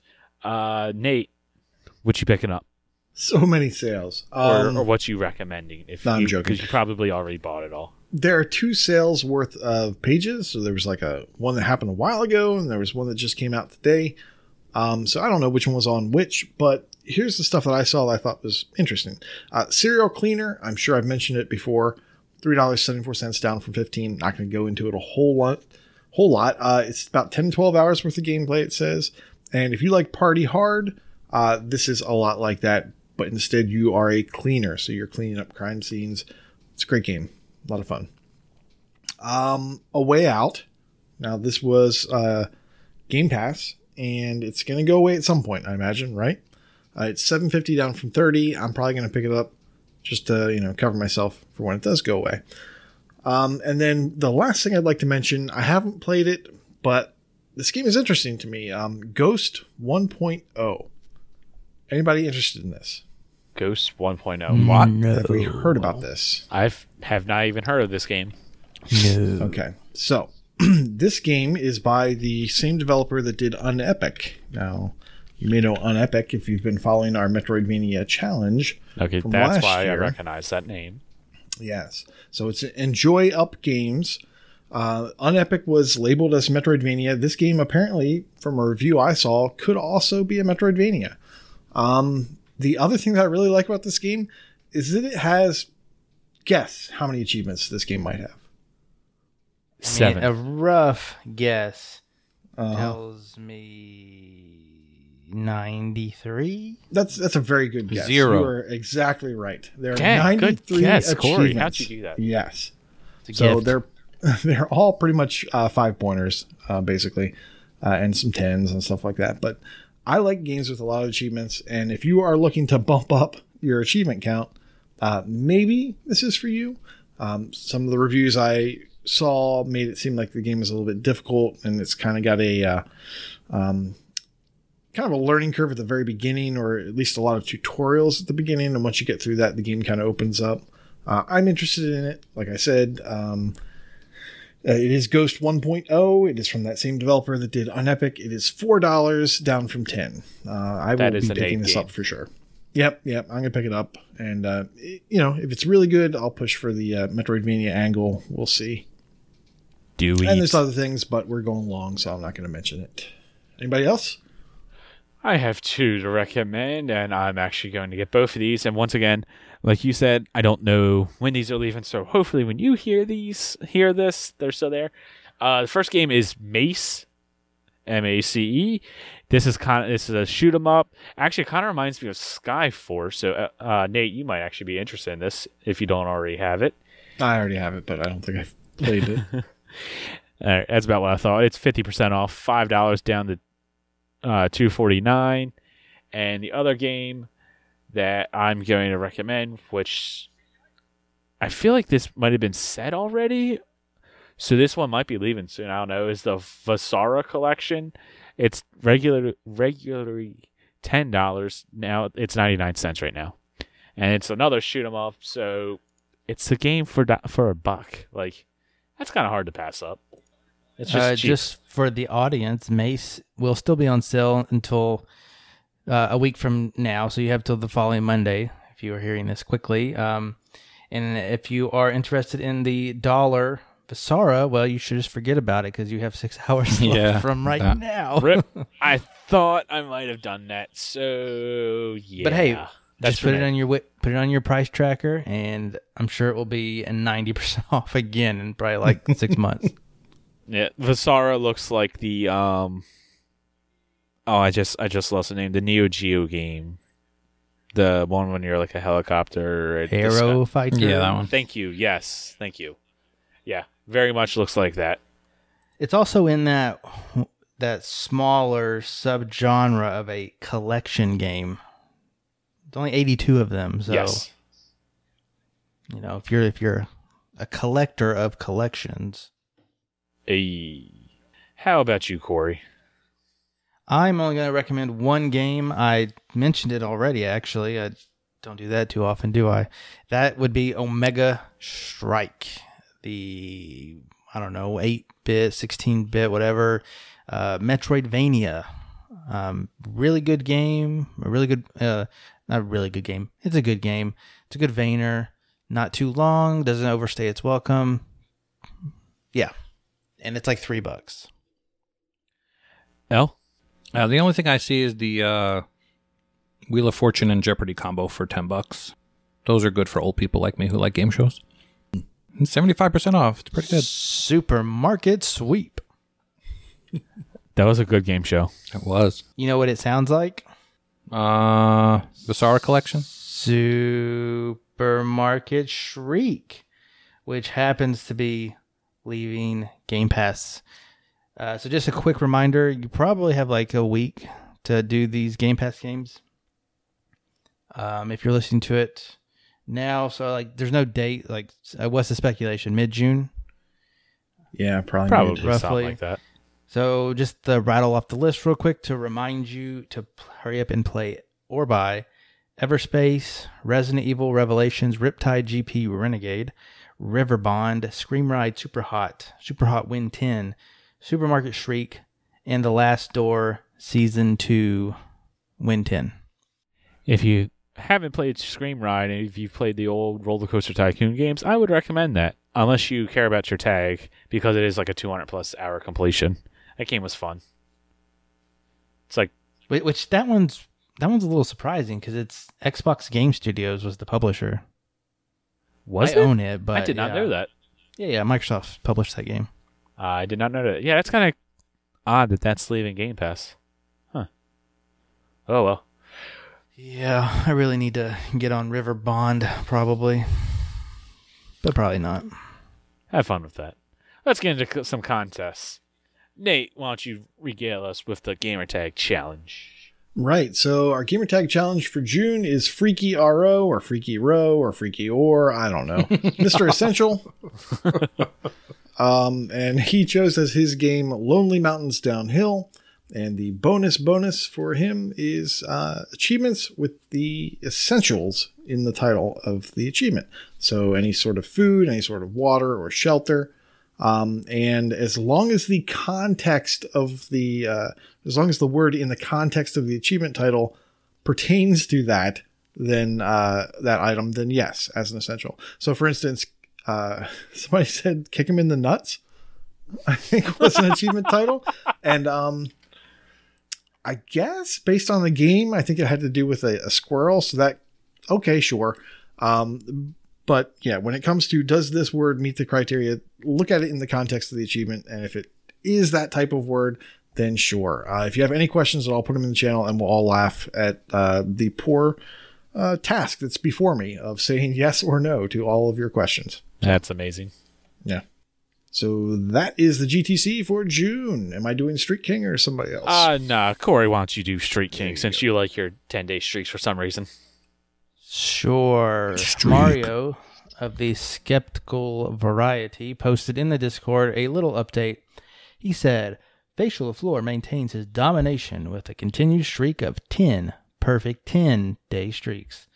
J Black moves up to tie Mr. Essential, a.k.a. Freaky Row, apparently, in second place with 8 points, and AZ Mongoose seems to have given up, remaining at 7 points since April. The top 8 are rounded out by P-Tart, also with 7 points, Skeptical Mario, and myself with 6 points, and Sangrias, who may or may not be aware of the contest, at 5 points. Bonus categories, he said. Longest streak started during the contest is Kronos with 74 days. Longest streak broken during the contest with MPA Kirkland at almost 1,900 days. And then no streaks over 5 days during the contest. Foo-foo cuddly poof. Woot woot. That means you fail. Or am I playing for the bonus? Those aren't real. They are. Hashtag Brad Camp. Hold on, I want to talk about some contests. No. Proclamation. No.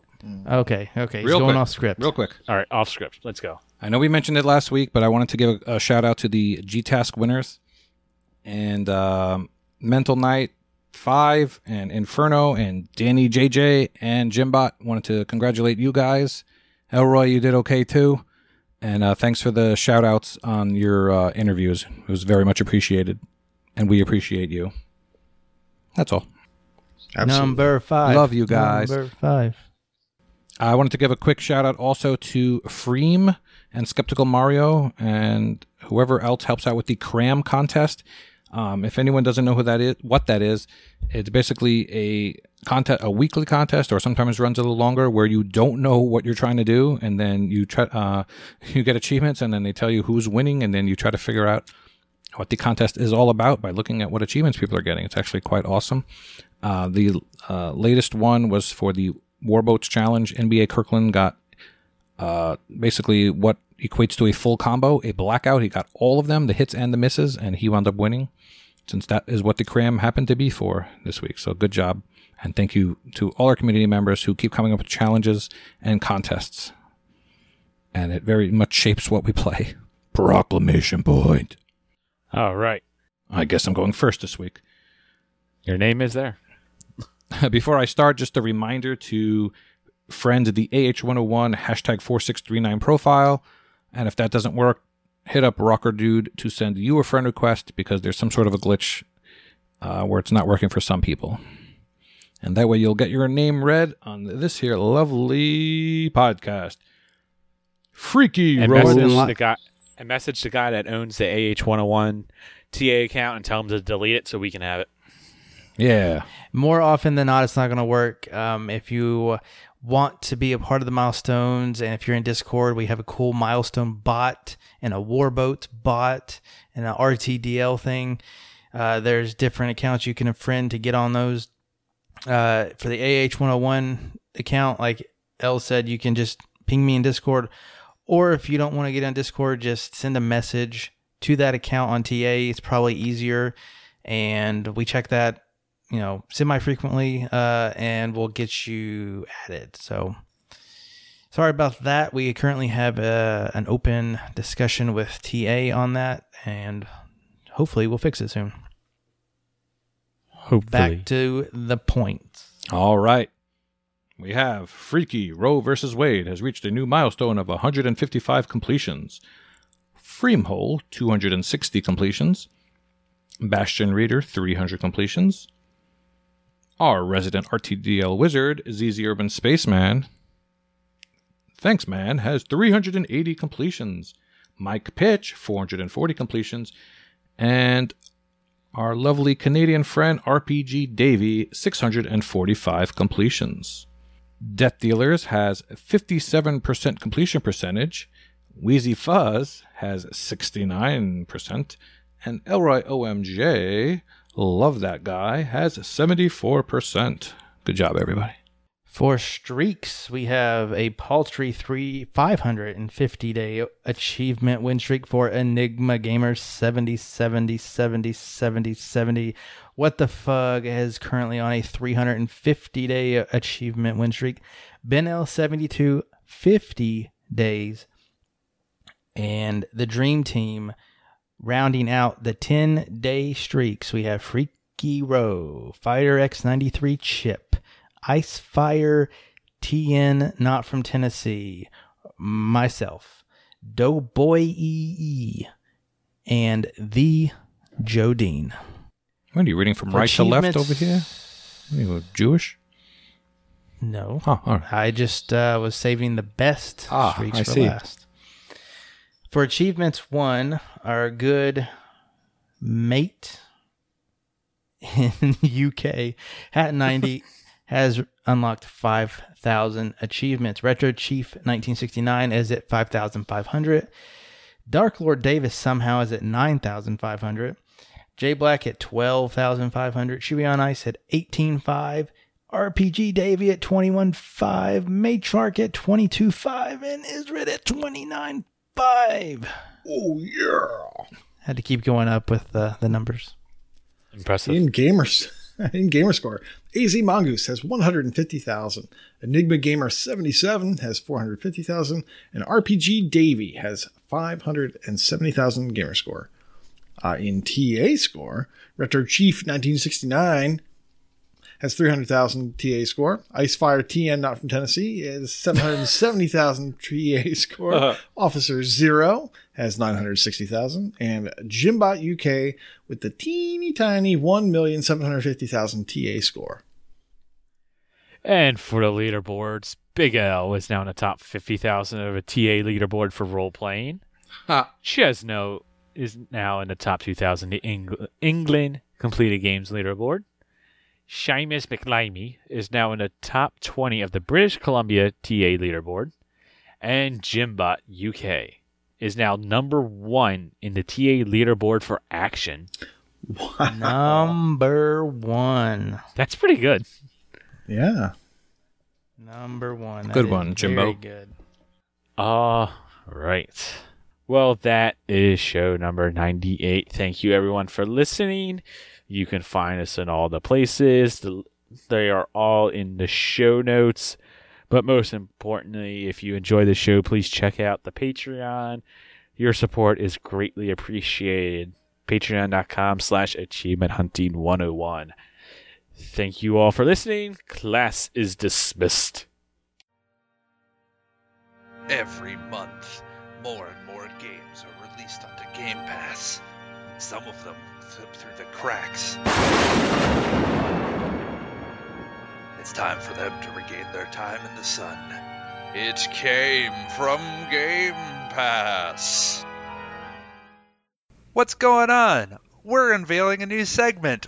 It's me and Michelle. Hello. It's called It Came from Game Pass.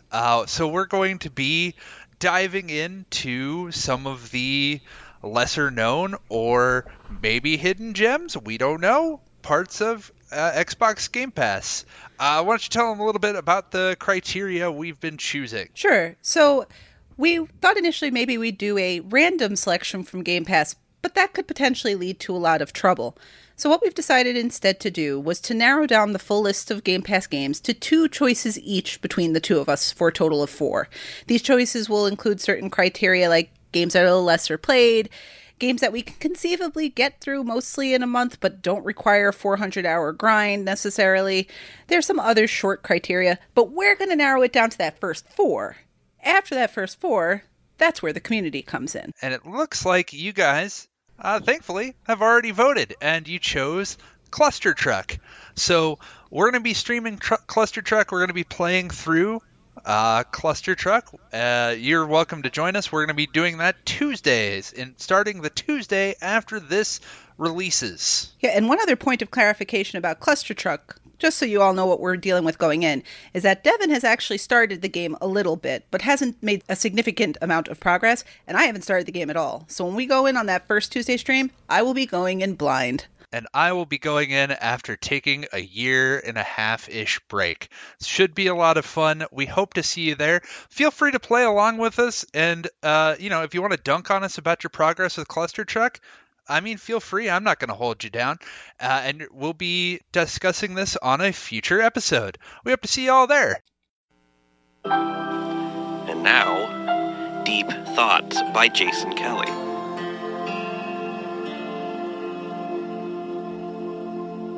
It's really important to stay safe out there with all those cybersecurity concerns. It's really not that difficult. Just make sure when you set up a new account to not use beef stew as your password. It's just not strong enough.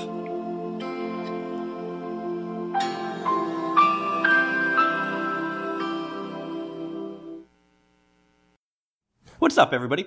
X here with a better late than never review for Blind Men, Radulaika's second newest visual novel. Blind Men came out on April 15th, 2020 for $4.99, so most of you have probably already played it, but I'm willing to bet that when you say you played it, you kind of have to put air quotes around the word played. Cause, as is the case with all of the Radulaika visual novels so far, you don't actually need to read a single word of Blind Men to get your full 1,000 gamer score. And the average completion time for this one is lightning quick. It seems to be about 6 minutes. So, like I did with Syrup, I'll just get right to that part of the review. For achievement hunters, you're looking literally at a perfect 10 out of 10 with this one. Blind Men ticks all the right boxes. It's quick, it's cheap, and it requires absolutely zero skill to complete the game. Again, complete with air quotes around the word. So if you want a quick score boost and you haven't played it yet, go buy this one. This is what you are waiting for. If you're actually interested in the game, it was, as it is meant to be played, that's where I'll go next. And I'm going to be blunt right off the bat. I didn't like this one, really at all. I don't have much nice to say about this one. I'll put it like that. I spent about 90 minutes playing it. I earned all of the endings, and I only skipped the dialogue that I'd already read. So that's 90 minutes for a legit playthrough. I would say if you want to reread all the dialogue, if you're playing them not back to back and you don't want to forget anything, you're probably looking at about 2.5, maybe 3 hours. But of the 90 minutes, like I said, I really didn't enjoy any of it. None of the endings stuck out as, like, real winners, which is strange because if you play VNs, you can usually tell which one's supposed to be the real ending. I don't want to say good ending because there's always good and bad endings, but like the canon ending. In this case, they all just kind of fall flat. There's no real resolution. They just all, okay, story's over, and that's it. So I'm not going to spoil the story outright in case you actually want to play it, but the short version is that you play as Keegan, who wants to be a supervillain. And to do that, he needs to prove himself to the League of Supervillains, which is just called the League, and he has to prove himself by completing one dastardly deed as like a trial. So rather than playing it safe, he decides to go big and, show that he is worthy of being a supervillain. So how that plays out in the game is you have two options to play out. You can either kidnap a famous scientist and hold him for ransom, or you can steal a giant diamond. Spoiler alert, neither option works out. Along the way, though, you're going to meet two other characters, Hunter, an American spy, and Sergei, a Russian spy. There are a couple other minor characters, but that's it. 99% of the dialogue comes from these three. So if you recall from way back when I talked about this one when it was introduced, Blind Men is a boys' love, or BL, visual novel, which is a subgenre of VNs that features gay romances. After doing some research, this romance, it's usually more subdued and not in-your-face explicit content, and that is definitely the case here. There were a couple innuendo-filled comments. There was even a kiss in 2 of the endings. Ooh, but it's really tame.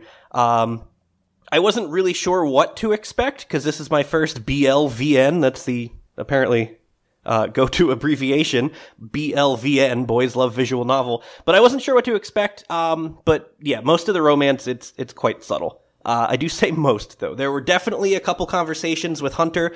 They were a little PG-13, but they're not going to make you sweat or anything like that.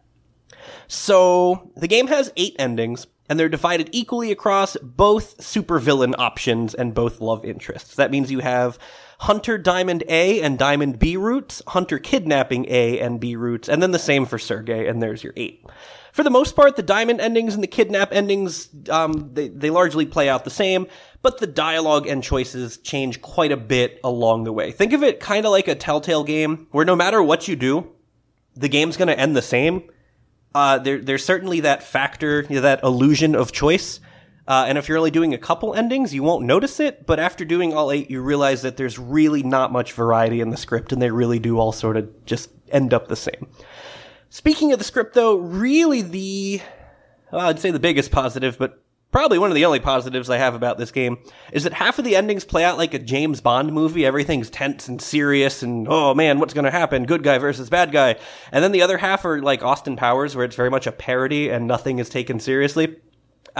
These aspects, I really liked them, actually. They were written quite well, but unfortunately they're quite brief. Like I said, both narratives sort of end the same, which is like this neutral ground between the two, where it's supposed to be serious without taking itself seriously, if that makes sense. But the parts that differentiate, they were well done. So for anybody who is into visual novels, you know that the most important aspect is the characters, and that's why I said I really didn't care for this one. Keegan is your main character. If you look at the box art, he's the one with the eye patch. He's annoying. I didn't really like him at all. He's also very one-dimensional, and all he cares about is becoming a supervillain. It's kind of like the classic kids in the backseat, are we there yet? Are we there yet? Except in his case, he just keeps reminding us how he wants to be a supervillain. I want to be a supervillain. I want to be a supervillain. And when things go wrong, because pretty much everything goes wrong in this game, which is supposed to be funny, but it wasn't. That's being nice. There was really no humor to be found. Anyway, he just complains about it the whole time, and the whole, oh, woe is me, oh, why doesn't my life work out kind of thing. He's just really annoying. Not a very good protagonist, in my opinion. Hunter, who's the American spy, he's like classic spy guy in like a super cliche kind of way. His writing is not original or inspired. He does have a few good one-liners, but they're not funny. They're more like quippy. It's hard to explain without actually getting... you'll figure it out. The best part of any of Hunter's endings was the banter with Keegan, though, because Hunter strives to be the good guy, while Keegan obviously only wants to be the bad guy, the supervillain, which, again, he reminds us 50 bajillion times. Sergei, on the other hand, I kind of liked him. He's like a mixed bag. He's the typical Russian spy, so he's pretty quiet. He doesn't really talk or open up. We don't learn much about him, which is also pretty cliche, but at least it's acknowledged here, given that he is a Russian spy. With Hunter, the writing, it makes you think that there's much more going on, but we don't get that. The dialogue never got there. Sergei maintains that mystery, though, which makes his interactions with Keegan more realistic, but also less enjoyable, just because we don't really see how their personalities are going to line up. And, well, that's about all I have to say about the story and characters. I feel like the concept had some potential, and you can tell it's a small project, basically. And I say that kindly, but critically. The $5 price tag very much reflects that. When it came out on Steam a few years ago, it was only $4. So while there's a lot of visual novels with better pretty much everything, most of them tend to run for $10 at a minimum. When you see a visual novel for $15, that's not rare. So again, I tried keeping that in mind. Even for $5, it's just not great. It just was not a great experience. You get a serviceable visual novel. It has 8 endings, but that's about all you get. Like I said, I'm struggling to find good things to say about this one. Another big issue worth mentioning, I think, is the language, like literally the written text that you see. The game was made by Spanish developers, and it is pretty clear that English is not their first language. It's not bad. You read it, you know what they're going for. Just lots of the dialogue is worded awkwardly, for lack of a better term. It comes across as sloppy. I feel like they could have probably paid like a native English speaker just to proofread or edit the Spanglish out, and it would have taken them maybe like 3 hours tops to just read all the dialogue. And if they paid them like $100 for 3 hours of editing, I feel like that would have been money well spent, and it would have made their game just much more refined overall. The last thing I'm going to talk about is the audio-visual stuff, the pictures and the music, for those of you who don't know what audio-visual means. I don't have any complaints here. The character sprites look fine, though there's not a lot of, like, diversity to them, like, within the characters. It's the same maybe 5 animations for each character throughout. I don't think there were any costume changes. So you're pretty much looking at the same 3 people in the same costumes with, 4 or 5 faces each for the length of your play. You'll get tired of them pretty quickly. The backgrounds, it's kind of the same thing. They're fine. There's nothing wrong with them, but there's probably only 10, maybe 12 backgrounds throughout the whole game. And it's pretty evident that these are being repeated more often than they should, because your characters will be like, oh, let's go to a different room. And now you're in a different room, but it's the exact same background setting. So it just kind of loses that immersion a little bit. And the same goes for the soundtrack. What's there is fine. All the music and sounds are good, but you're going to hear the same noise and sounds and music a lot. I don't know how many songs are there, but it's not many. Maybe 10 again. And it's quite evident that they're repeating the same thing. So again, keeping in mind it's a budget title, it's fine, but it just, all of these elements, it kind of makes you wish that there's just more on offer. Okay, so final review, overall review, whatever. Like I said at the beginning, for achievement hunting, this is a flawless victory. 10 out of 10. You could not ask for anything better. If you haven't bought it yet, and you want those sweet, sweet imaginary internet points, go buy it. For my actual review, which is, why I just spent the last 10 and a half minutes talking, I have to give this a lowly 4 out of 10. Womp womp. Which I'm pretty sure is the lowest scoring game I've ever reviewed. I generally try to find the positives in games, so I know I've given games high marks where others have not, but I'm kind of in agreement with this one. I just can't find a whole lot of good things to say about this one. And I'm disappointed because I was really looking forward to this one when Radaleka announced it in, their VN conference, whenever the heck that was. It just seemed like a cool premise with the spy story, and the boys love aspect was new to me, so I was, going in with an open mind, but I just spent, I don't know, it was just seemed like 90 minutes that didn't really amount to anything. I did not enjoy those 90 minutes.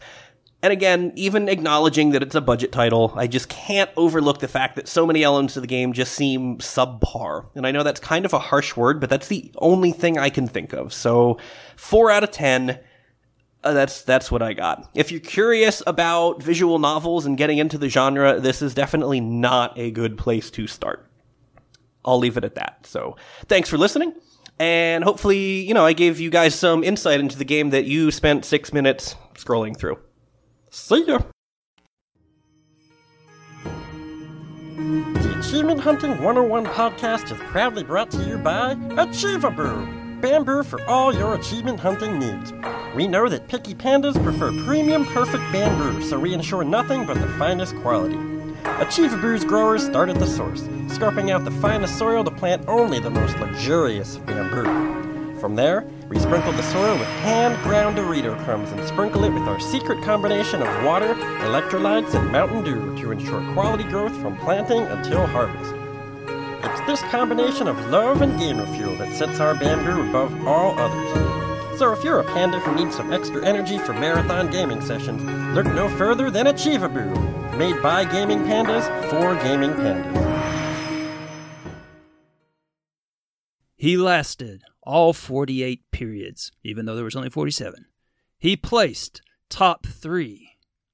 He voluntarily entered, even though he had done this abuse before. But do you know the real story behind what happened? Why the Stockholm Syndrome? Why he just keeps coming back? Is he doing okay? In this edition, we dive deep into Danny JJ14's performance and find out why he did it all for a third of a hoodie. This is Faces of G-Task. Woo! All right, so Dan, is it all right if I call you Danny boy, Dan J? All right, Danny JJ, whatever. Yeah. This is your first time on the podcast, right? Yep, I believe so. Oh, fantastic! So, well, thanks for joining me today. So, not a problem. I always like to start off. I'd like to start it off by having you tell everyone your gaming credentials. So, what kind of gamer do you consider yourself? I'd say pretty damn hardcore. I mean, there was 2 UHH second places back in the day before I started the old G-Task shenanigans. And that was which one? Which one's worse? Probably G-Task, because that lasts the whole year, to be honest. At least UHH is just for a few months, so it's not too bad. But yeah, I guess UHH forces you what to play, and G-Task you can just play whatever you want the whole time. So swings and roundabouts, really, both ends. So you just do random competitions? Are you trying to become the number one at anything on the leaderboards or anything like that? Are you a completions guy, a TA guy, a ratio guy? What's your jam? I've kind of been going for a bit of everything at the last bit of year. I've been trying to get that completion rate up after someone challenged me in a forum during G-Task. They said if I can get my completion above 90%, they'll give me a couple of years pro. So that's something I've been jokingly trying to bump up. But did you reach the goal then? Or? Oh no, it's like an ongoing thing. So yeah, he basically said, okay. If I can get my trash completion percentage back above 90 somehow, then yeah. What's your completion percentage at right now? Well, it depends if you're one of these people who... I'm not. Because obviously there's the classic thing of you have to include all DLC, but I only have mine as owned only. So I think mine at the moment is about 74%. So it's not completely unreasonable. I think you're on the right side of history with this. Most sensible people I know just do it to track the DLC they have, because why would you track DLC that you don't have? I mean, exactly. It doesn't make sense to me. I don't know. I mean, maybe it's cost prohibitive. I don't know. I think it's the elite trying to keep us down. They can buy all the DLC, but yeah, I don't know. Yeah. Anyway, so you've done this before. This is what what number G test is this for you?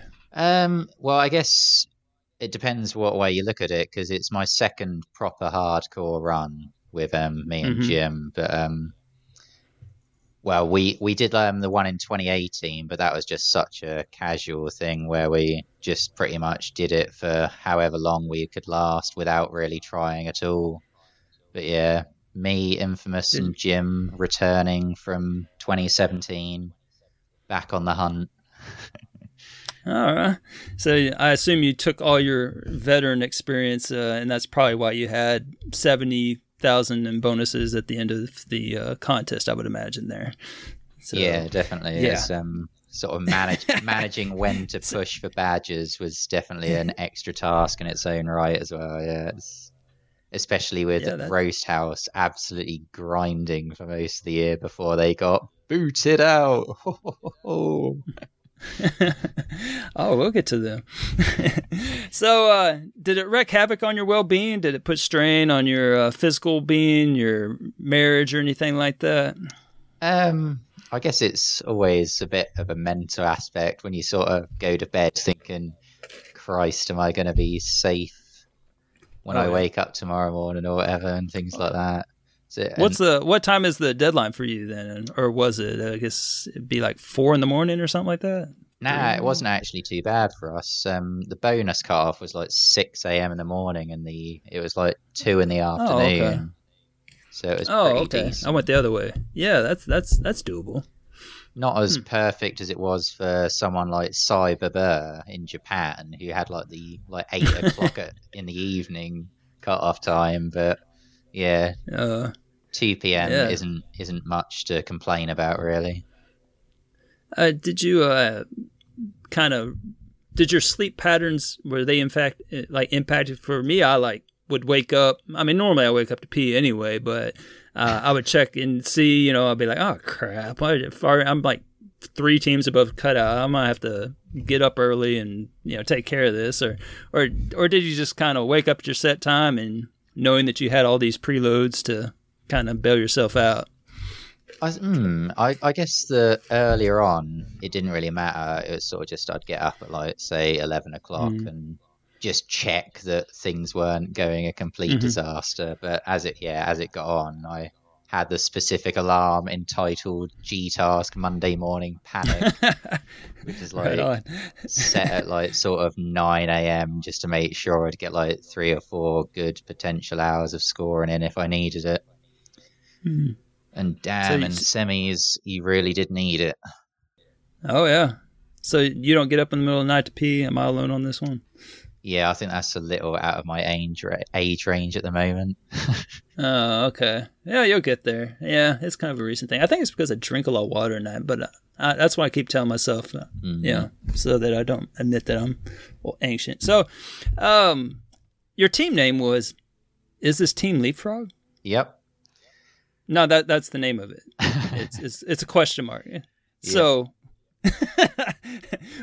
so was that meant as a rhetorical question, or rather a question that just got the discussion going? How should people have received that? It was sort of it was basically a reuse of the meme from 2017, because back then our team was called "Is This Team UHH?" because there was always talk in forums about theoretically a team event of some sort that could be based on unlocking stuff in your collections, which never happened. So yeah, when we decided to put a big G-Task run together, because back in 2017 we also had one of my opponents from a UHH Triple Triad.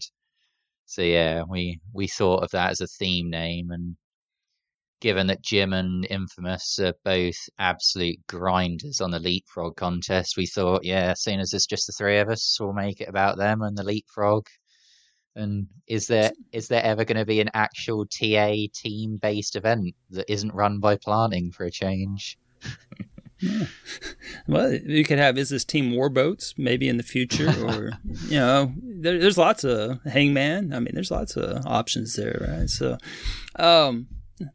so y'all finished first, but in points. But as far as the team name goes, I'm sorry to tell you that NASCAR drivers be like, broom, got to turn left, broom, broom, got to turn left here, broom, won the team name early on. Indeed, yeah. Yeah, so, but that's okay. No one's going to beat those guys. So take us back to that day you met Jimbot. It seems like the two of y'all are two peas in a pod. So was there like an electricity in the air, or it's just walk us through that. It's just a nice sort of spring morning, or wait, no, it would have been autumn. I like walked into a maths classroom or whatever, and there he was, probably just sat on a desk somewhere. And we didn't get to know each other initially, but over the course of the couple of years of sixth form, we sort of started hanging out a bit more and doing a bit of Black Ops 1 back in the day. Were you nervous to talk to him? Yeah, his like dashing good looks. Yeah. Nah, honestly, I think I can't remember what it was. It must have been just some discussion with a couple of friends I was sat next to, got overheard, and yeah, just sort of the gaming chat picked up, and we started gaming plenty together ever since for like a good sort of, must be about 8 years, sort of 8 to 10 years. So it's been a while. So y'all hang out casually just on the weekends, or y'all live close to each other then? Is it? Yeah, we both live in the same sort of town, so like I have occasionally cool. Throughout the G-Task, we did a couple of co-op sessions on stuff like Chariot to bang out some massive preloads on that game, so that's good fun. So we can occasionally play together from time to time. Well, as long as y'all are just not three friends just having fun, as long as y'all aren't that's, but three friends, what is it? What was the term? Three friends hanging out, three friends playing games, hanging out, having fun, playing games together. Yeah, there you go. That's it. So where does Infamous fit in to all this? Is he secretly jealous of you and Jim's relationship, or where does he fit in with this? Is being a 3-man team, obviously someone becomes the third wheel. So. Yeah, so I guess it was always going to be Infamous is technically our third wheel, because when we set up the team in 2017, it was like me and Jim trying to randomly recruit people, and Jim just had the idea of like, oh, who looks really good in other competitions that we might be able to pick up? Oh, this Infamous guy, he's English. He came like top in Leapfrog. I'll just send him a message, see if he is up for it, and he just turns out he was. So pretty much the history is there, and yeah, we roped him back in for another year of torture, and a year later we come out with another victory. So happy days. Well, yeah, I was gonna say, well, don't feel bad because I was busy that month, so that's okay. So so who was the heart of this team?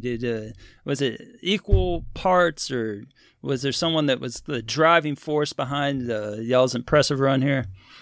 Hard to say, really, because we've got a solid Discord where we just constantly discuss strategy and sort of. I think I'd say me and Jim can almost like bully poor Infamous into like whatever strategy we decide together, and then just everyone else goes with the flow. All right. Well, let's see. We've covered team a little bit here. We'll get back to it in a second. So let's talk individual for a second. You lost. Yep, absolutely.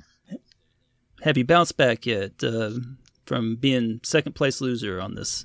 Yeah, not really. I've just been crying myself to sleep at night playing Gems of War and Gears Pop, and like, why could I not? Yeah, I understand. I was fourth place loser, but do you actually miss it? Do you miss the contest? I feel like parts of me actually miss it, but then I think, God, what am I thinking that? Because I mean, I'm so relieved that it's finally over and I can actually game the way I want to game. So what's your take on it? I mean, there's no more like stress heart attacks on Monday morning, so that's a good sign, I guess.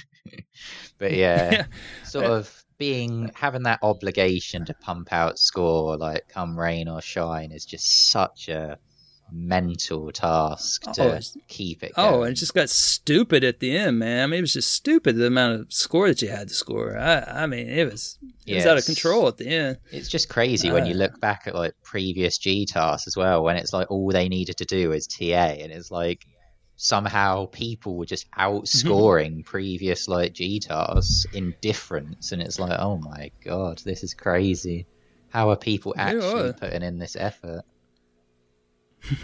What is your ratio? I know you talked about your ratio just shot up. Well, how big of a difference in your ratio did this whole thing lead to? So, if I recall correctly, I think my ratio at the start of the year was something around 1.93, maybe. I can't remember how it dipped around because I know I got it above 2 at the end of 2017. I think it like dipped because I was like sort of bean diving all these new games and like just playing the Ratalaika spam for badge pushes and things like that. But then, yeah, sort of, which dipped it quite a chunk. And then, sort of just before semi-finals week, from sort of grinding out those sort of 5-6K every week, it went above 2. And then between semis and the finals, it went from about 2.01 all the way to 2.13. So it's made a massive change like over the past couple of weeks, which is crazy. Are you going to try to maintain that level, or are you going to finally, let it settle down in the lower 2s now? Yeah, I think I'll just sort of just play what happens, and if it slides down a little bit, then so be it. But I think I'd like to keep it just above 2 if I can, which shouldn't be too hard with Game Pass and things like that, because everything gets overinflated like crazy nowadays anyway. So for sure, a couple of years we might be talking about 3 being like the new normal. Oh, God. Not for me, but yeah, possibly. Now, speaking of which, in a related news, I feel like we need to talk about the elephant in the room here. You said, and I quote, "If you've never heard of the publisher Ratalaika, then my best advice would be to stay away from most of the absolute and poop, I'll say, they publish." How I found that really upsetting, and I just want you to, maybe you were quoted wrong. Is that because you've got shares in Ratalaika's like stocks or something? What did you mean by that? What? How? What? Please just explain. I'm really curious your take on this here. I mean, all you have to do is just look at the Ratalaika catalog and just look at their games and see that there's so little quality in any of them. Like, I heard this like one game like called Iron Snout is the absolute worst. Oh my god! But yeah. And you even saw the dessert possums. What? Like, you even mentioned the dessert possum. Well, you mentioned the game, but I mean, did you not enjoy the dessert possums? I mean, what? So, my theory is that you actually enjoy these games. I mean, you said that you played them for G tests, but why would you do that? Why would you play them for G tests? It was all in the hunt for the badge. You have to like kill a few pigs if you want them badges. So you're saying that you will not go back to this publisher now that the contest is over? Because there's plenty more where they came from. I mean, probably not, to be honest, because it's like it just feels bad buying them. It's like, oh, there's another £5 on a shit game that I'll have for about an hour. £5? Yeah. Oh wow. Sometimes, well, yeah. Pretty much, you want to just try and get as many of them on sale as possible. You never want to be paying full price for that top tier garbage. So is it cost prohibitive? So if someone else bought them for you, you would happily play them, right? I genuinely don't know, because occasionally they have some good ones, like Sagebrush. I think that was that a Ratalaika one? That was quite a good one. Oh yeah, Oh, yeah. Did you happen to take a look at the trailers as you went by them? Oh no, I just there's some trailers in the game, and since you brought up the game, I have to go ahead and say thank you, Radaleka, for the shout out. There is in fact a Brer Elroy trailer in there. Wow. Well, it's Brother Elroy, but yes, there is a Brother Elroy trailer in Sagebrush. It's the can't miss Easter egg in the Radaleka collection. So you don't actually do anything there, but there is a nameplate and it says Brother Elroy. So there you go. You missed out on that. I vaguely recall it. Are you sure you don't have to go in there, like go in there for a key or something? The classic horror, like first person. No, trope? I think it's like. I forget which brothers they were. There were no brothers like this brother. I mean, Rocker's terribly jealous he didn't get a trailer. But Radaleka, they know who butters their bread. So there you go. So, all right. Well, I guess we'll just agree to disagree, right? On such outrageous statements that you've made on the blog that people should go look at. Right? Yeah, I mean, I guess if they want to be bored for like about a 10-minute read or something, then yeah. Even longer if you go through that ridiculous list of completions for the year. Yeah, there's a lot of problems I have with the list, but we don't have time to really. Well, you did mention grip, and I agree with you on grip. That thing. Yeah, that is a yikes game. Oof. Yeah, for sure. Carcore. Not every game. Oh, don't get me started on that nonsense. Well, it lost me once I realized I was driving a car because if I want to drive a car, I just go drive. All those roads out there, taxpayers pay for it and all that. So let's play a little guessing game here. Are you ready? Sure, go for it. All right. So there was 47 periods. I was bored last night, and I thought, let's see. So of those 47 periods. How many of those do you suppose you finished first on your team for the period? Team, that's definitely going to be high because me and Jim both being in solo, kept us top quite a few weeks. Obviously, finals counts as one as well. So, oh yeah. You know what? I'm going to say 12. Actually, 12 might be too many. Let's say out of 47? 9 periods out of 47. I think we came top. Okay, and how many of those periods do you think Jim came out on top? Oh, on solo, or just as in scored more than me for the team? Yes. I don't know. I kind of lowballed it earlier in periods, so I reckon Jim came out on top probably about 7 of 9 of those periods, if I'm guessing. Out of 47? Oh, sorry. Out of 47. Oh, Jesus. Okay, in that case, let's say 32. Well, I was gonna say I feel like I've confused you. So let's picture it like this: there's 47 pieces of cake. You get a piece of cake for every time you finish first on your team for the week. How many pieces of cake did you get? How many did Jimbot get? And how many did Infamous get? Okay, so I reckon Jim came top. Let's say 28 periods. Pieces of cake. I came top 14, and I'll say pieces of cake. Infamous came. What would that leave? 5 left, right? Yeah. All right. Well, here you go. The final tally of the first places. The number of pieces of cake Jimbot got was 22. Ooh, okay. A little bit lower than I was guessing. All right. And then with 14 pieces of cake, we have Infamous. Oh, no. Getting baited hard. And then with a lowly 11 pieces of cake, we have Danny. Yeah. So we have the garbage teammate. Robin.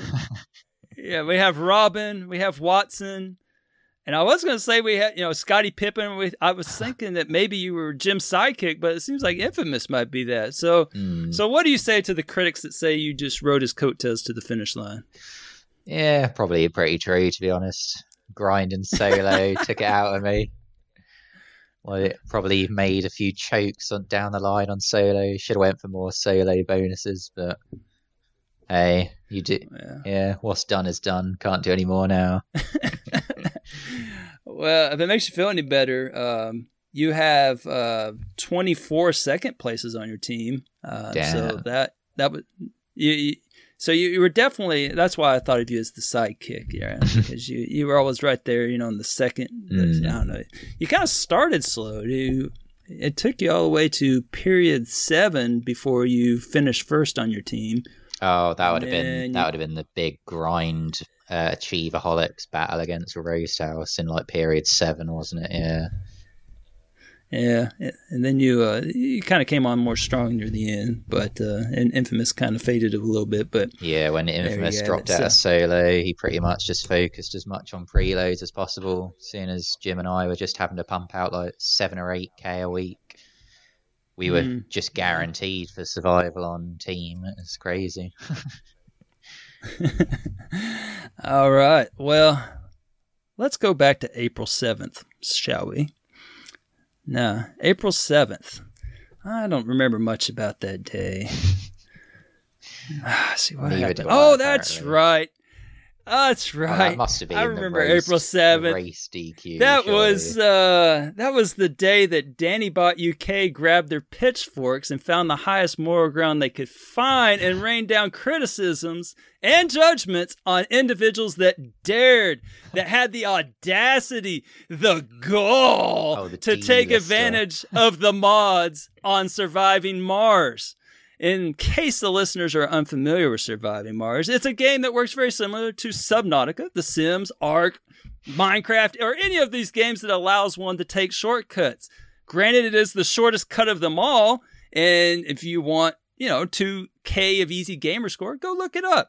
But back to Danny Boy Mob. All right, so I believe y'all call these individuals, and by individuals, I mean individual, and by individual, I mean me, but I believe you refer to me as a bad cheaty man, scoffed at any explanation that I gave about how I wasn't cheating, and then you stated emphatically that you, and I quote, shan't sink to my level. And to be fair, I didn't drop Surviving Mars because it was basically worthless by the time it actually came down to finals. I literally considered it. Wait. No. Oh, okay. So this is an important. I was gonna say. Now, do you still feel that I am a bad cheaty man, and that Surviving Mars is nothing more than cheating? So, I mean, if you're considering it, I guess that's kind of. Well, it genuinely is like the dodgiest case on TA at the moment in terms of like what is like legitimate achievement hunting and like what is like almost on the verge of like profile editing. When, as far as I understand, the mod literally looked at your achievements and just popped anything that was locked. It just sounds crazy to me. And yeah, sounds like Fallout 3 for the PC. Yeah. Add achievement 1. Add achievement 2. Yeah, at the very that is the closest example, I think. And yeah, at the very least, that's mod tool, developer tools. Sorry, not mod tools, but yeah, it's hard. So where do you stand on this? I mean, I know you shan't sink to my level. So is it? What's the official verdict? Do you still consider Surviving Mars cheating? I mean, I guess the fact that I chose not to pop it, I guess I still kind of do. But I mean, I'm not going to complain at other people at this point because it's just not worth the hassle. Apparently, I have to get called out on it on a podcast like about 10 weeks down the line. Right. Well, I mean, there's other cheaters out there that are bad cheating, man. So how thrilled were you when The roast got cooked. Yeah, pretty happy with that, considering it's like sort of months worth of like gathering evidence and permanently watching what they were doing after like Well, it's just three friends just having fun, man. Yeah, it was funny because it essentially came down to they shot themselves in the foot because they were getting pushed by us the most. Most of their chokes were when they were either badge pushing us or another team, and it was that was their downfall. Really, they sucked at hiding their own cheating. Well, that's so you were all for them being thrown out and cheaters being thrown out throughout this whole thing. Yeah. Oh yeah, judge, jury, executioner. Well, at the end of the day, let's fast forward. It's Barning's decision, so yeah, if he thinks someone's doing something dodgy, then fair play to him. Obviously, JJB dude was the funny one with the gamer score manipulation shenanigans of, was it Sudoku? Oh yeah, Windows? Sudoku for iOS or Windows Phone, or not Windows Phone, but yeah, for mobile. That was a good laugh. Yeah. Like, I thought that was brilliant by him. I don't know. I came out on the other end. I thought that's pretty good gamemanship there. If you found a loophole like that and then you kind of used it to artificially. Yeah, I mean, I thought, I don't know. I didn't have a problem with that, but it was still pretty early in the contest anyway. So I guess the potential implication of it could have just messed up so many periods if other people just started doing it. It would have been crazy. That's true. You just could just do it. I'm pretty sure if I was right, you could theoretically repeat it in multiple periods as well, because you could just overscore massively one period, drop the glitch. You'd then get a free period next week. Then overscore the following week, and then drop the glitch again, and rinse it repeatedly. But yeah, you just be three guys hanging out on your phone playing Sudoku. Right? Yeah. All right. So we revisited April 7th. Let's fast forward to May 21st. On said day, May 21st.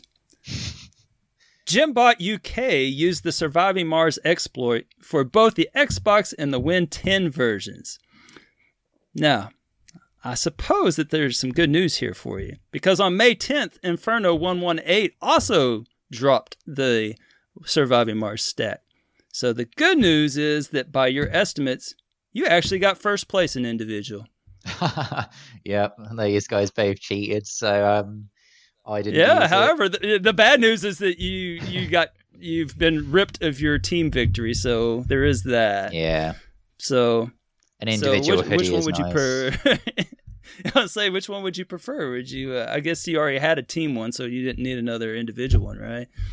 Yeah, I guess individual win would have been nice, but yeah, I think I'd take a second team one, to be honest. If I prefer that. Just to have the old team logo printed on there again. Wear them both at the same time. Is this team UHH? Is this team Leapfrog? No, it's not either. It's G-Task, baby!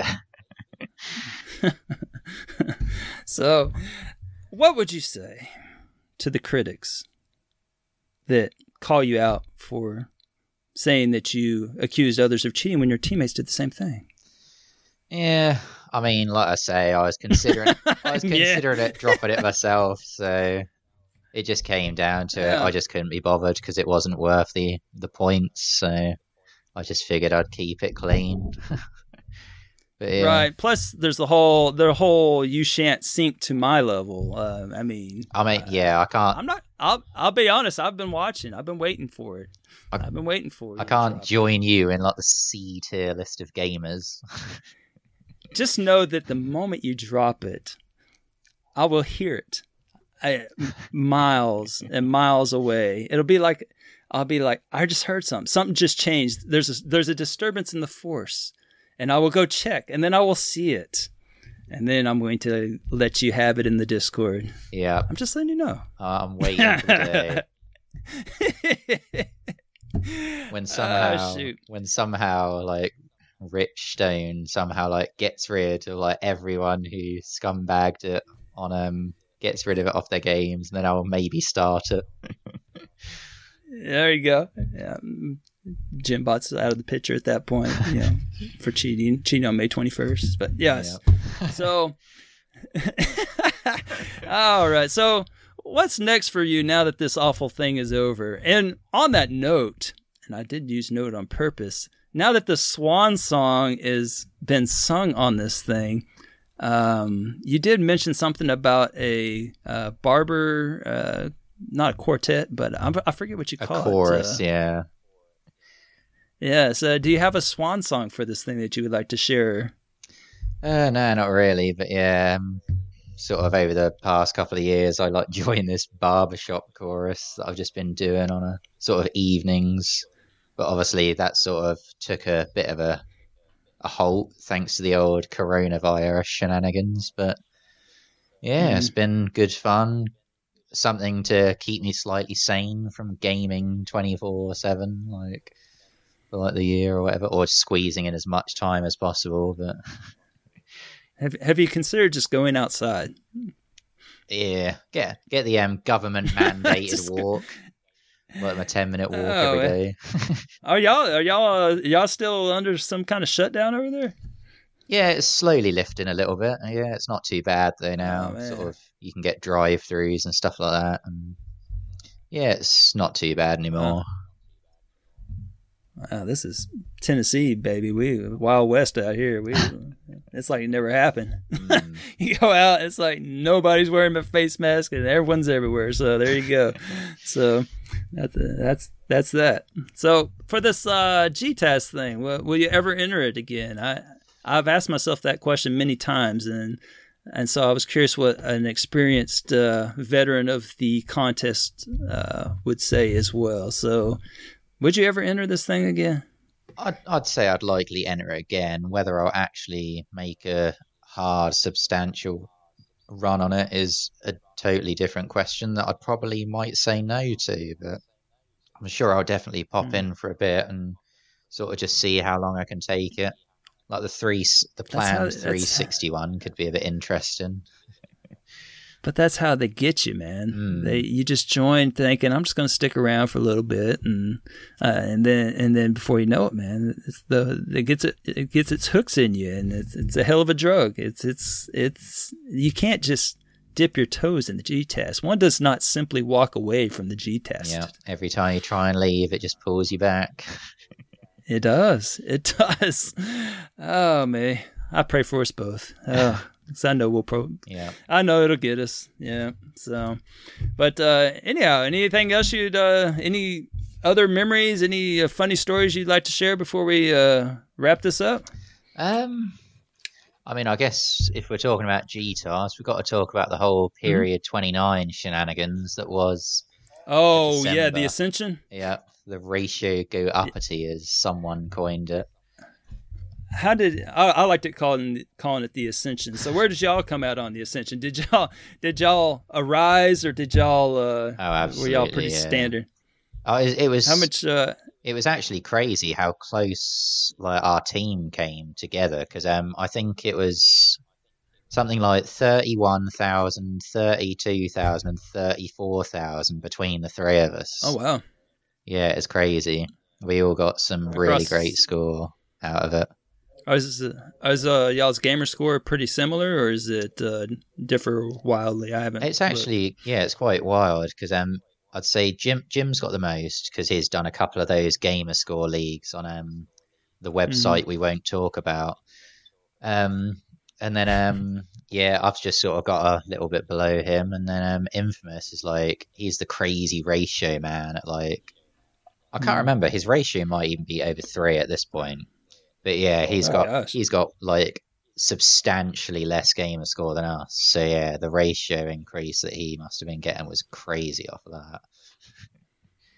Yeah, I would say, y'all that's kind of odd. Like my team, we didn't get crap, man. We didn't get squat. I think I got maybe, I don't know, 5,000 or 6,000. Wow, that's really low, yeah. Well, when you look at my score, I'm almost, like I think at the time I was at about 850,000 gamer score. So the fact that I only got like 6,000, that's just like, that's where our team went wrong. We had to use all these bonuses just to stay in it because, I mean, not surprised. everyone else was moving up, everyone else, and I got more than anybody and on our team. So yeah, we really, the Ascension really hurt us. That's where the Possums kind of got hit by a semi there. Yeah, absolutely. In the middle of the road. We didn't see that one coming. So I think the craziest number I saw on the G task was I think Panda Man or something got about 60,000. That was nuts. Yeah. I was looking at all these people, and they like literally not scoring any achievements for the period, and they're still just at the top of the chart. I'm just like, what? And we're fighting like dogs, just trying to stay in this thing, and everyone else is like 1 achievement for the week or 2. It's just kind of like, you jerks. Y'all. There's some people who came out really well on it, so yeah. That was that. Was another funny thing for Roast actually, because we were just like locked in a ratio battle, and obviously Roast having their stupid alt account, barely scoring any extra sort of inflatio or whatever, they were just screwed and ended up like having to score a bunch near the end because they underplayed it so hard. There's just 3 guys hanging out watching their score rise. Yeah, that's all. Yeah, just 3 friends. Yeah. Now they're just like one friend who still plays a lot, one guy who's stopped playing altogether, and don't know what happened to the other guy. Well, maybe coronavirus. We'll just say that. Yeah, maybe. Yeah, social distancing. Yeah. Yeah, they're in separate rooms now. So. Well, anyway, Danny, I appreciate you joining me today and giving this a proper send-off. I think this will be the last mention of this, unless someone else just really wants to, sit on the couch and have a nice chat with Mr. Omj. Of course, Mr. Bad Cheaty Man. I mean, absolutely, yeah. Oh dear. Oh gosh. But yeah, anything you want to plug before you go? I mean, I guess the last thing I'll shout out is obviously Iron Fist running his BCM. That's still going, so just have to see what G Task did for my score in the month of May and June, and then sort of just keep occasionally plugging away completions and see what I can do on that. That'll be fun, I guess. At least I won't have to constantly keep scoring for G-Task, just constantly keep completing for better completions matter. Oh, no. Yeah. Ratalaika completions matter too. But that's a topic for another day. Yeah. All right. Burn every copy of Iron Snout in existence. Oh, you just wait till Iron Snout 2 comes out. I'm gonna get a shirt, something. I don't know. Yeah, I'm gonna contact him, get some swag. So like stock prices will go through the roof when Iron Snout 2 releases. Oh, it will. It will. Iron Snout 2 is legit. I mean, you got left kick, you got right kick, you got left punch, right punch, and jump. I mean, what more do you need than that? I mean, come on. It's like a block, isn't there, as well, or something? Yeah. Throw some weapons back at people. Yeah. Shake some mini wolves humping your leg off. And... it's so bad. It's got everything. That is a repressed memory game. Like until you start talking about it, I couldn't remember anything. But you bring it up, and it's like, oh no, I can actually remember more and more. Why? See, it may. I think in your article you described it something about unmemorable at best. Unmemorable at best, I think is how you put it. I can't remember exactly. So many Ratalaika titles are just completely. It seems slipping. like maybe you remember a little bit more than you thought you did. Yeah, Iron Snout, to be fair, was actually one of the ones that kind of sticks out just because of how stupid it is. Whoa! You're treading on some thin ice here. Iron Snout is an official sponsor of the AH101 podcast. Well, I appreciate it, man. I appreciate you sitting down with me. Been great talking to you. congratulations on your first place in individual in light of recent events. And sorry about the team. And trade is fair. One for one. I'm still getting a hoodie either way, so happy days. Yeah. All that work. You landed 2 spots ahead of me. Maybe next time. Yeah. See you down in C tier, baby. Oh man, if it goes to 360, I'll be like D League, man. I hate those. I don't know. Yeah, I used up all the good ones. Trying to scrape through on your back compatible only stuff. Ugh, Screw dusting out the old 360 that runs like ass. Well, I definitely have a couple of those. So, anyway, that's all I got for you. So, thanks again, and thank you for joining me on Faces of G-Task.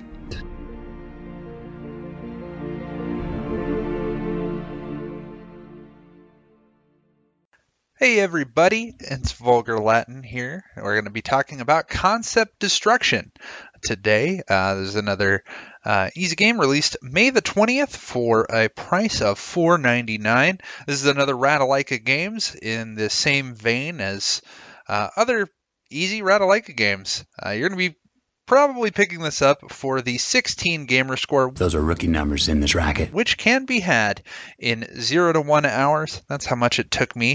So what is Concept Destruction? It is a game where you play as cardboard RC cars would be what I'd describe them as. The way that it kind of presents itself is that it's more of I want to say it's a racing game. It seems like there is, but there's no clear direction as to how the tracks are laid out. And if it is a race, I don't see a checkered flag and laps to indicate everything. What's more likely is going to happen is that it turns out to be more of kind of a destruction derby. I don't know if you've ever played that game. It was an old PS1 game where you had to destroy the other cars to make it to the end, and the last man kind of survived there. And that's what you're going to be doing. You're going to be destroying other cars. There are multiple types of cars to choose from as you play through the championship mode. You're going to be doing that. You can play through the championship mode. Thankfully, they've made it so that you can choose how many opponents you can have in the championship mode. So if you're playing this for achievements, which you probably are, you're going to be dropping that down to 1. And then going in for the combat portion, which to me is kind of the biggest failing of this game, is that the combat is the main portion of it, and it always feels kind of hollow. When you're crashing into another car, the cars are all made out of cardboard. It has a great cardboard aesthetic, has kind of an army men feel, where the locations are all conceivably things that you can construct around your house as you try to hit the battery-powered little car. But it needed something else, some power-ups or other things. There's a boost function that uses up some of your battery, but sometimes what happens is that your cars end up kind of doing more of a dance where you're both circling around each other trying to get up enough momentum to hit each other, but avoiding the other car. So you start circling and doing kind of a spiral and not really getting enough momentum to kill the other car.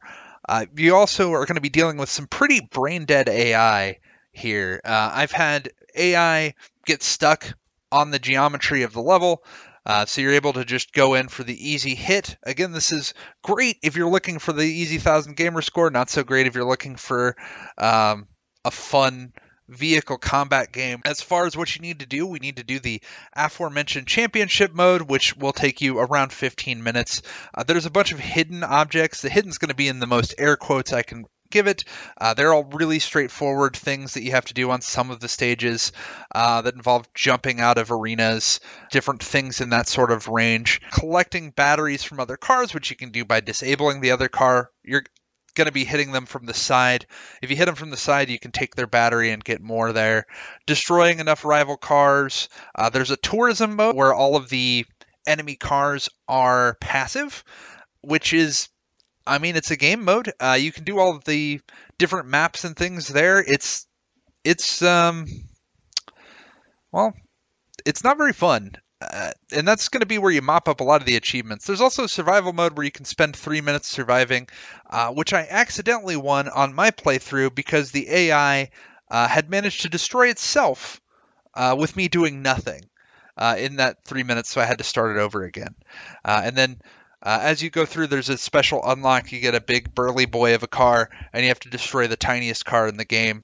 There's also the different school lessons, which is the tutorials. You have to complete the tutorial, stay in the air for more than 3 seconds. All of these things are super doable. It's going to take you maybe 40 minutes if you're unlucky, if you can't get the flow of combat. I can't imagine this taking more than 1 to 2 hours, and I can't imagine, even if you were playing this legitimately, anything keeping you there past 2 hours.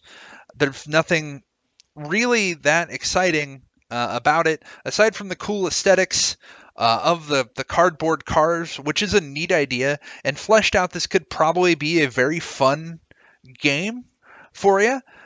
So ultimately, at the end of the day, this is a great game for looking at, getting the achievements in for sure.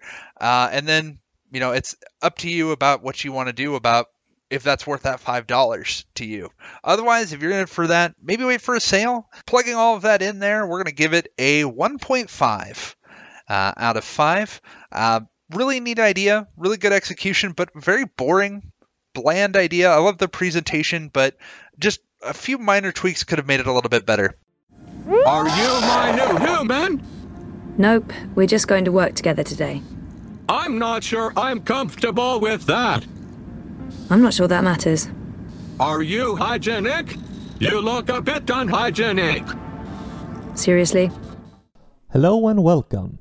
I'm Wakapale, and it is time for another game club. Over the upcoming 5 weeks, we will be playing Dreamfall Chapters, the sequel to the 1999 classic The Longest Journey, and the good but not as stellar 2006 Dreamfall The Longest Journey.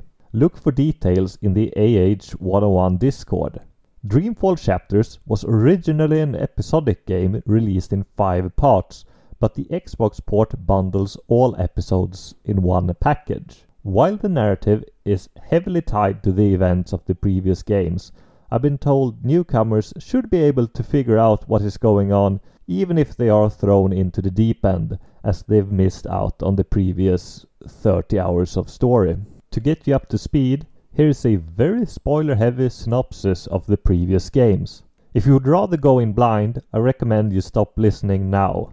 The Longest Journey begins in the American city of Newport in the year 2209, to which the former farm girl April Ryan has fled from her abusive father after hospitalizing him by pushing him down some stairs. April is an 18-year-old art student who has made a new life for herself in the big city and has found a good group of friends. However, she starts having weird dreams that eventually start seeping into reality while she is awake. An eccentric old man called Cortez appears to know what's going on and soon reveals that April is a so-called shifter, a rare individual able to walk between worlds. He helps her shift into another world and the city of Mercuria. You see, señorita, mystery is important. To know everything, to know the whole truth is dull. As it turns out, Earth as we know it was once split into 2 separate dimensions in order to save reality. In the Earth that was, magic and technology coexisted, and humanity reached a point where their mastery of both threatened to destroy the universe, either on purpose or by accident. Together with the other species of Earth and the otherworldly Draakin, or dragons, it was agreed that the Earth was to be split into 2 dimensions: Stark, the world of technology and logic, and Arcadia, the world of magic. Very few are even aware of the other world, and the twin worlds are dismissed as fairy tales on both sides, especially in the world of logic. Overseeing both worlds and maintaining the balance, a poor soul is designated guardian and has to make sure the world remains intact for 1,000 years. The current guardian, however, was to be replaced 200 years ago, but no replacement has shown up, and he is no longer able to perform his duties. The worlds are now no longer in balance, and magic has begun seeping into our world, and if a guardian is not put in place soon, the worlds will once again become one, resulting in a very big mess. Those in the know believes April Ryan is destined to be the new Guardian and sends her on a quest to find the Guardian's realm and save both worlds. However, there's a group called the Vanguard that wishes for reunification and believes the current split is holding them back from ruling the universe. The Vanguard is gaining traction in Arcadia, openly promoting unification of worlds, while in Stark they operate as a new world religion called the Church of Voltec, with no teachings of the other world, and turns out to be way more sinister than their pacifistic facade suggests. The Church of Voltec has funds rivaling nations and secretly operates world-spanning corporations with their own security forces. In an attempt to learn more of the Church of Voltec by breaking into the archives of a Voltec-run police station, the Church takes notice of April and suspects her of being a shifter. To decrypt some stolen data from the police station, April is presented to Flipper Burns, a legless hacker who appears unable to finish a sentence without an insult or use of coarse language. Are you a psychopath or something? Or something. Sure, babe.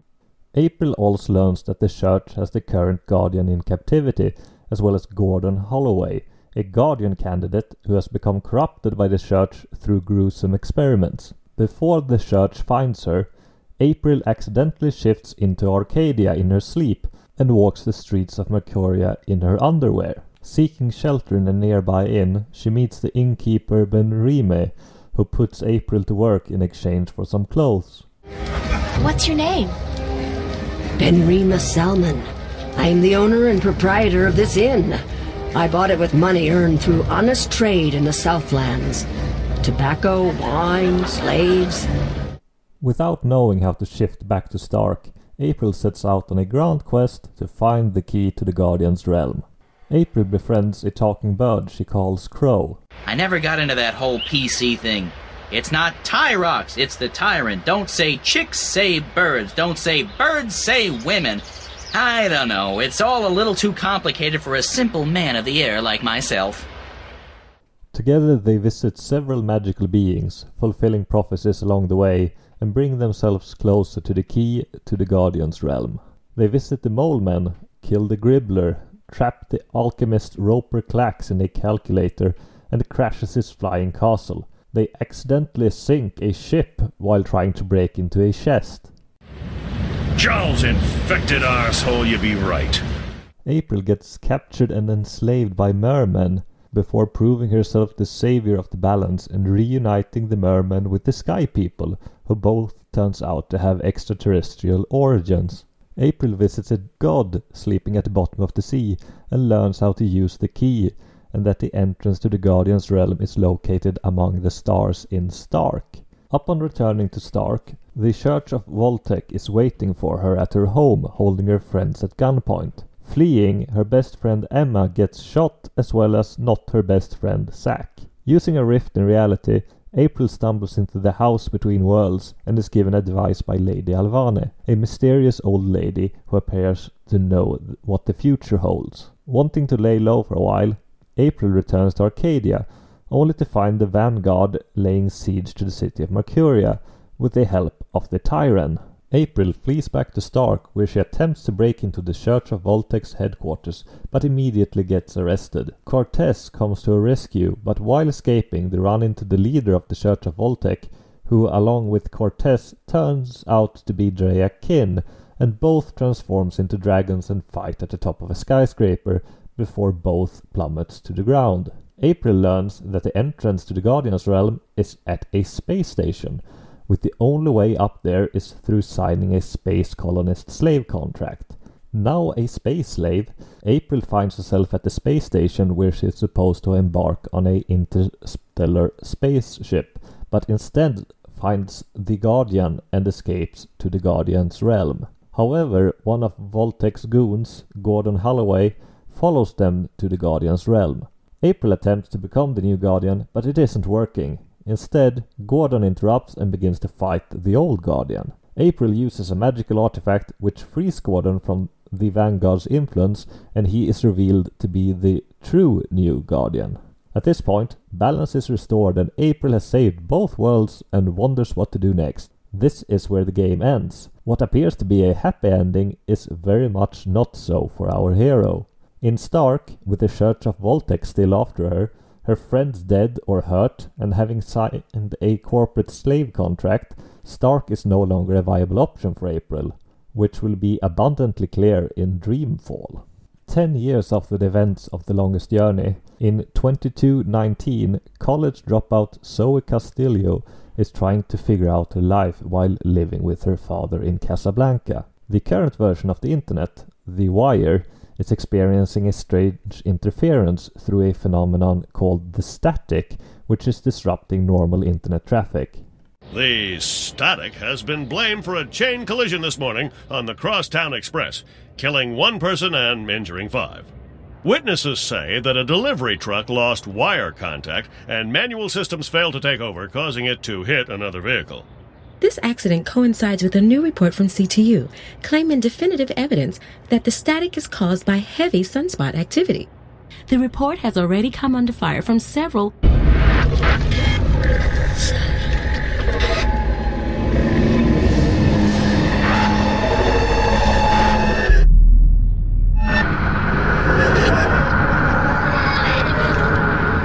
Find her.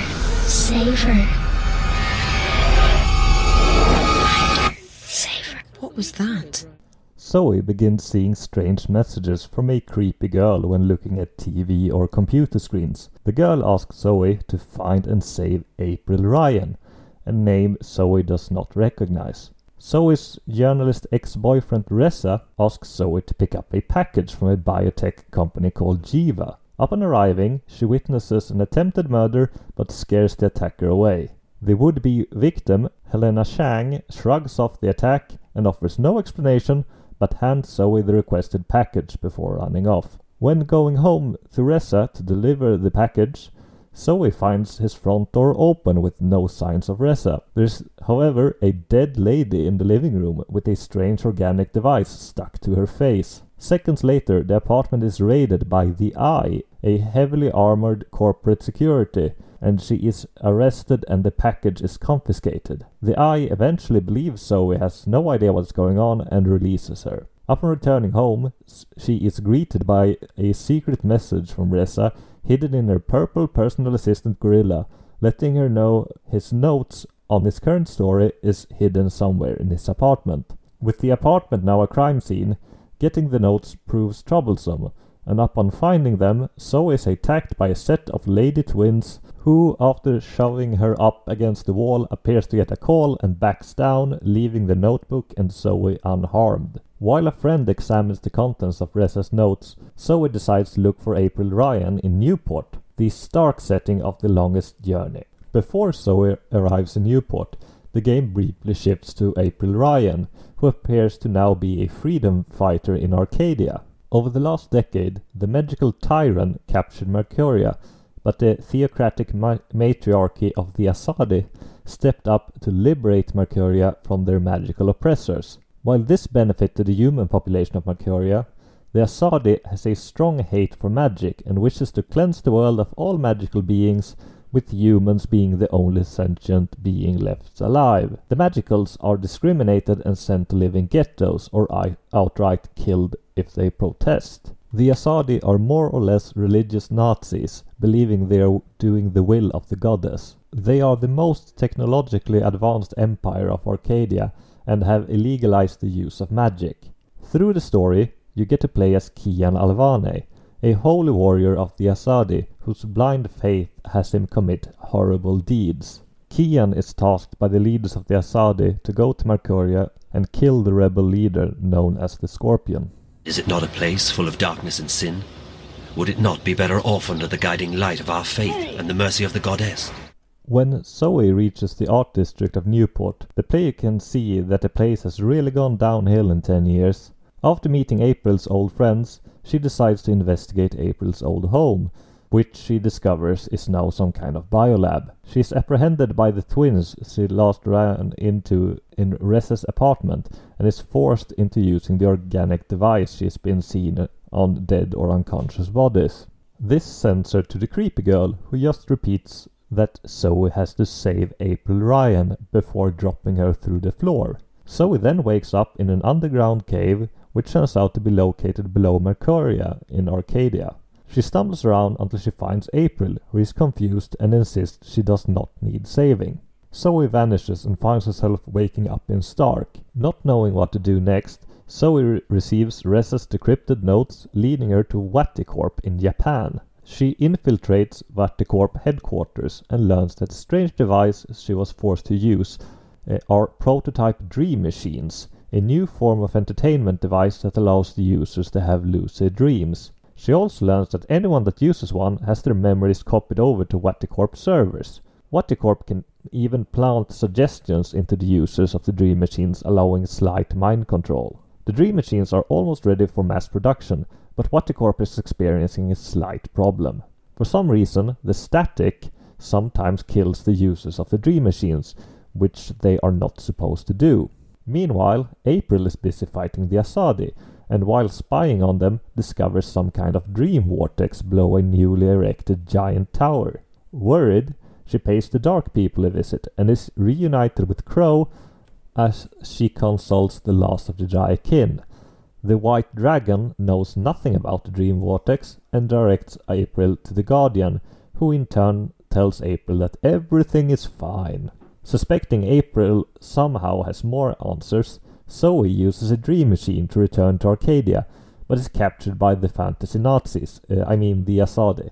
April decides to help Zoe escape, but on the way meets the holy warrior and assassin asshat Kian. April lets Kian know she doesn't think that fantasy Nazis are cool, then proceeds to save Zoe from prison with a possibly imaginary sandwich. While escaping, Zoe walks into Kian, who simply accepts the excuse that she doesn't belong in prison and walks away pondering his fantasy Nazi ways. Reuniting with April, Zoe is reminded she once again was saved by April, not the other way around. Butthurt that April is not interested in figuring out what Zoe needs to do, she storms out and is followed by Crow, who claims he can help. Zoe and Crow heads out to visit the Jaikin. Holy warrior Nazi assassin Kian finds some rebels and one of them agreed to give up their leader in exchange for her life.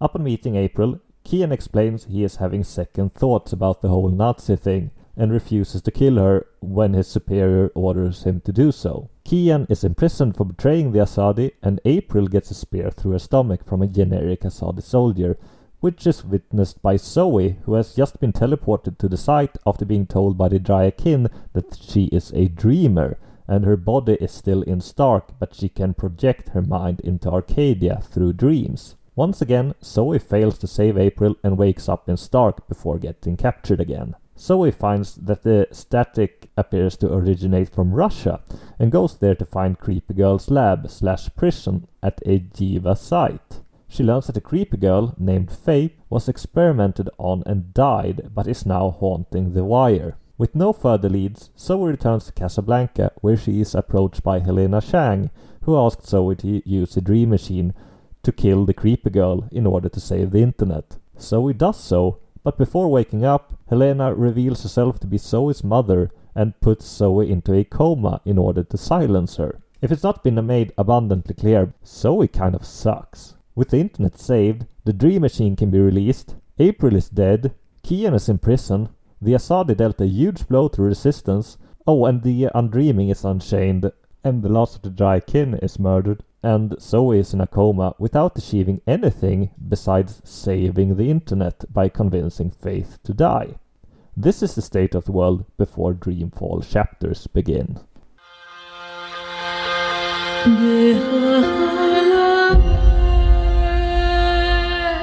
There are two worlds.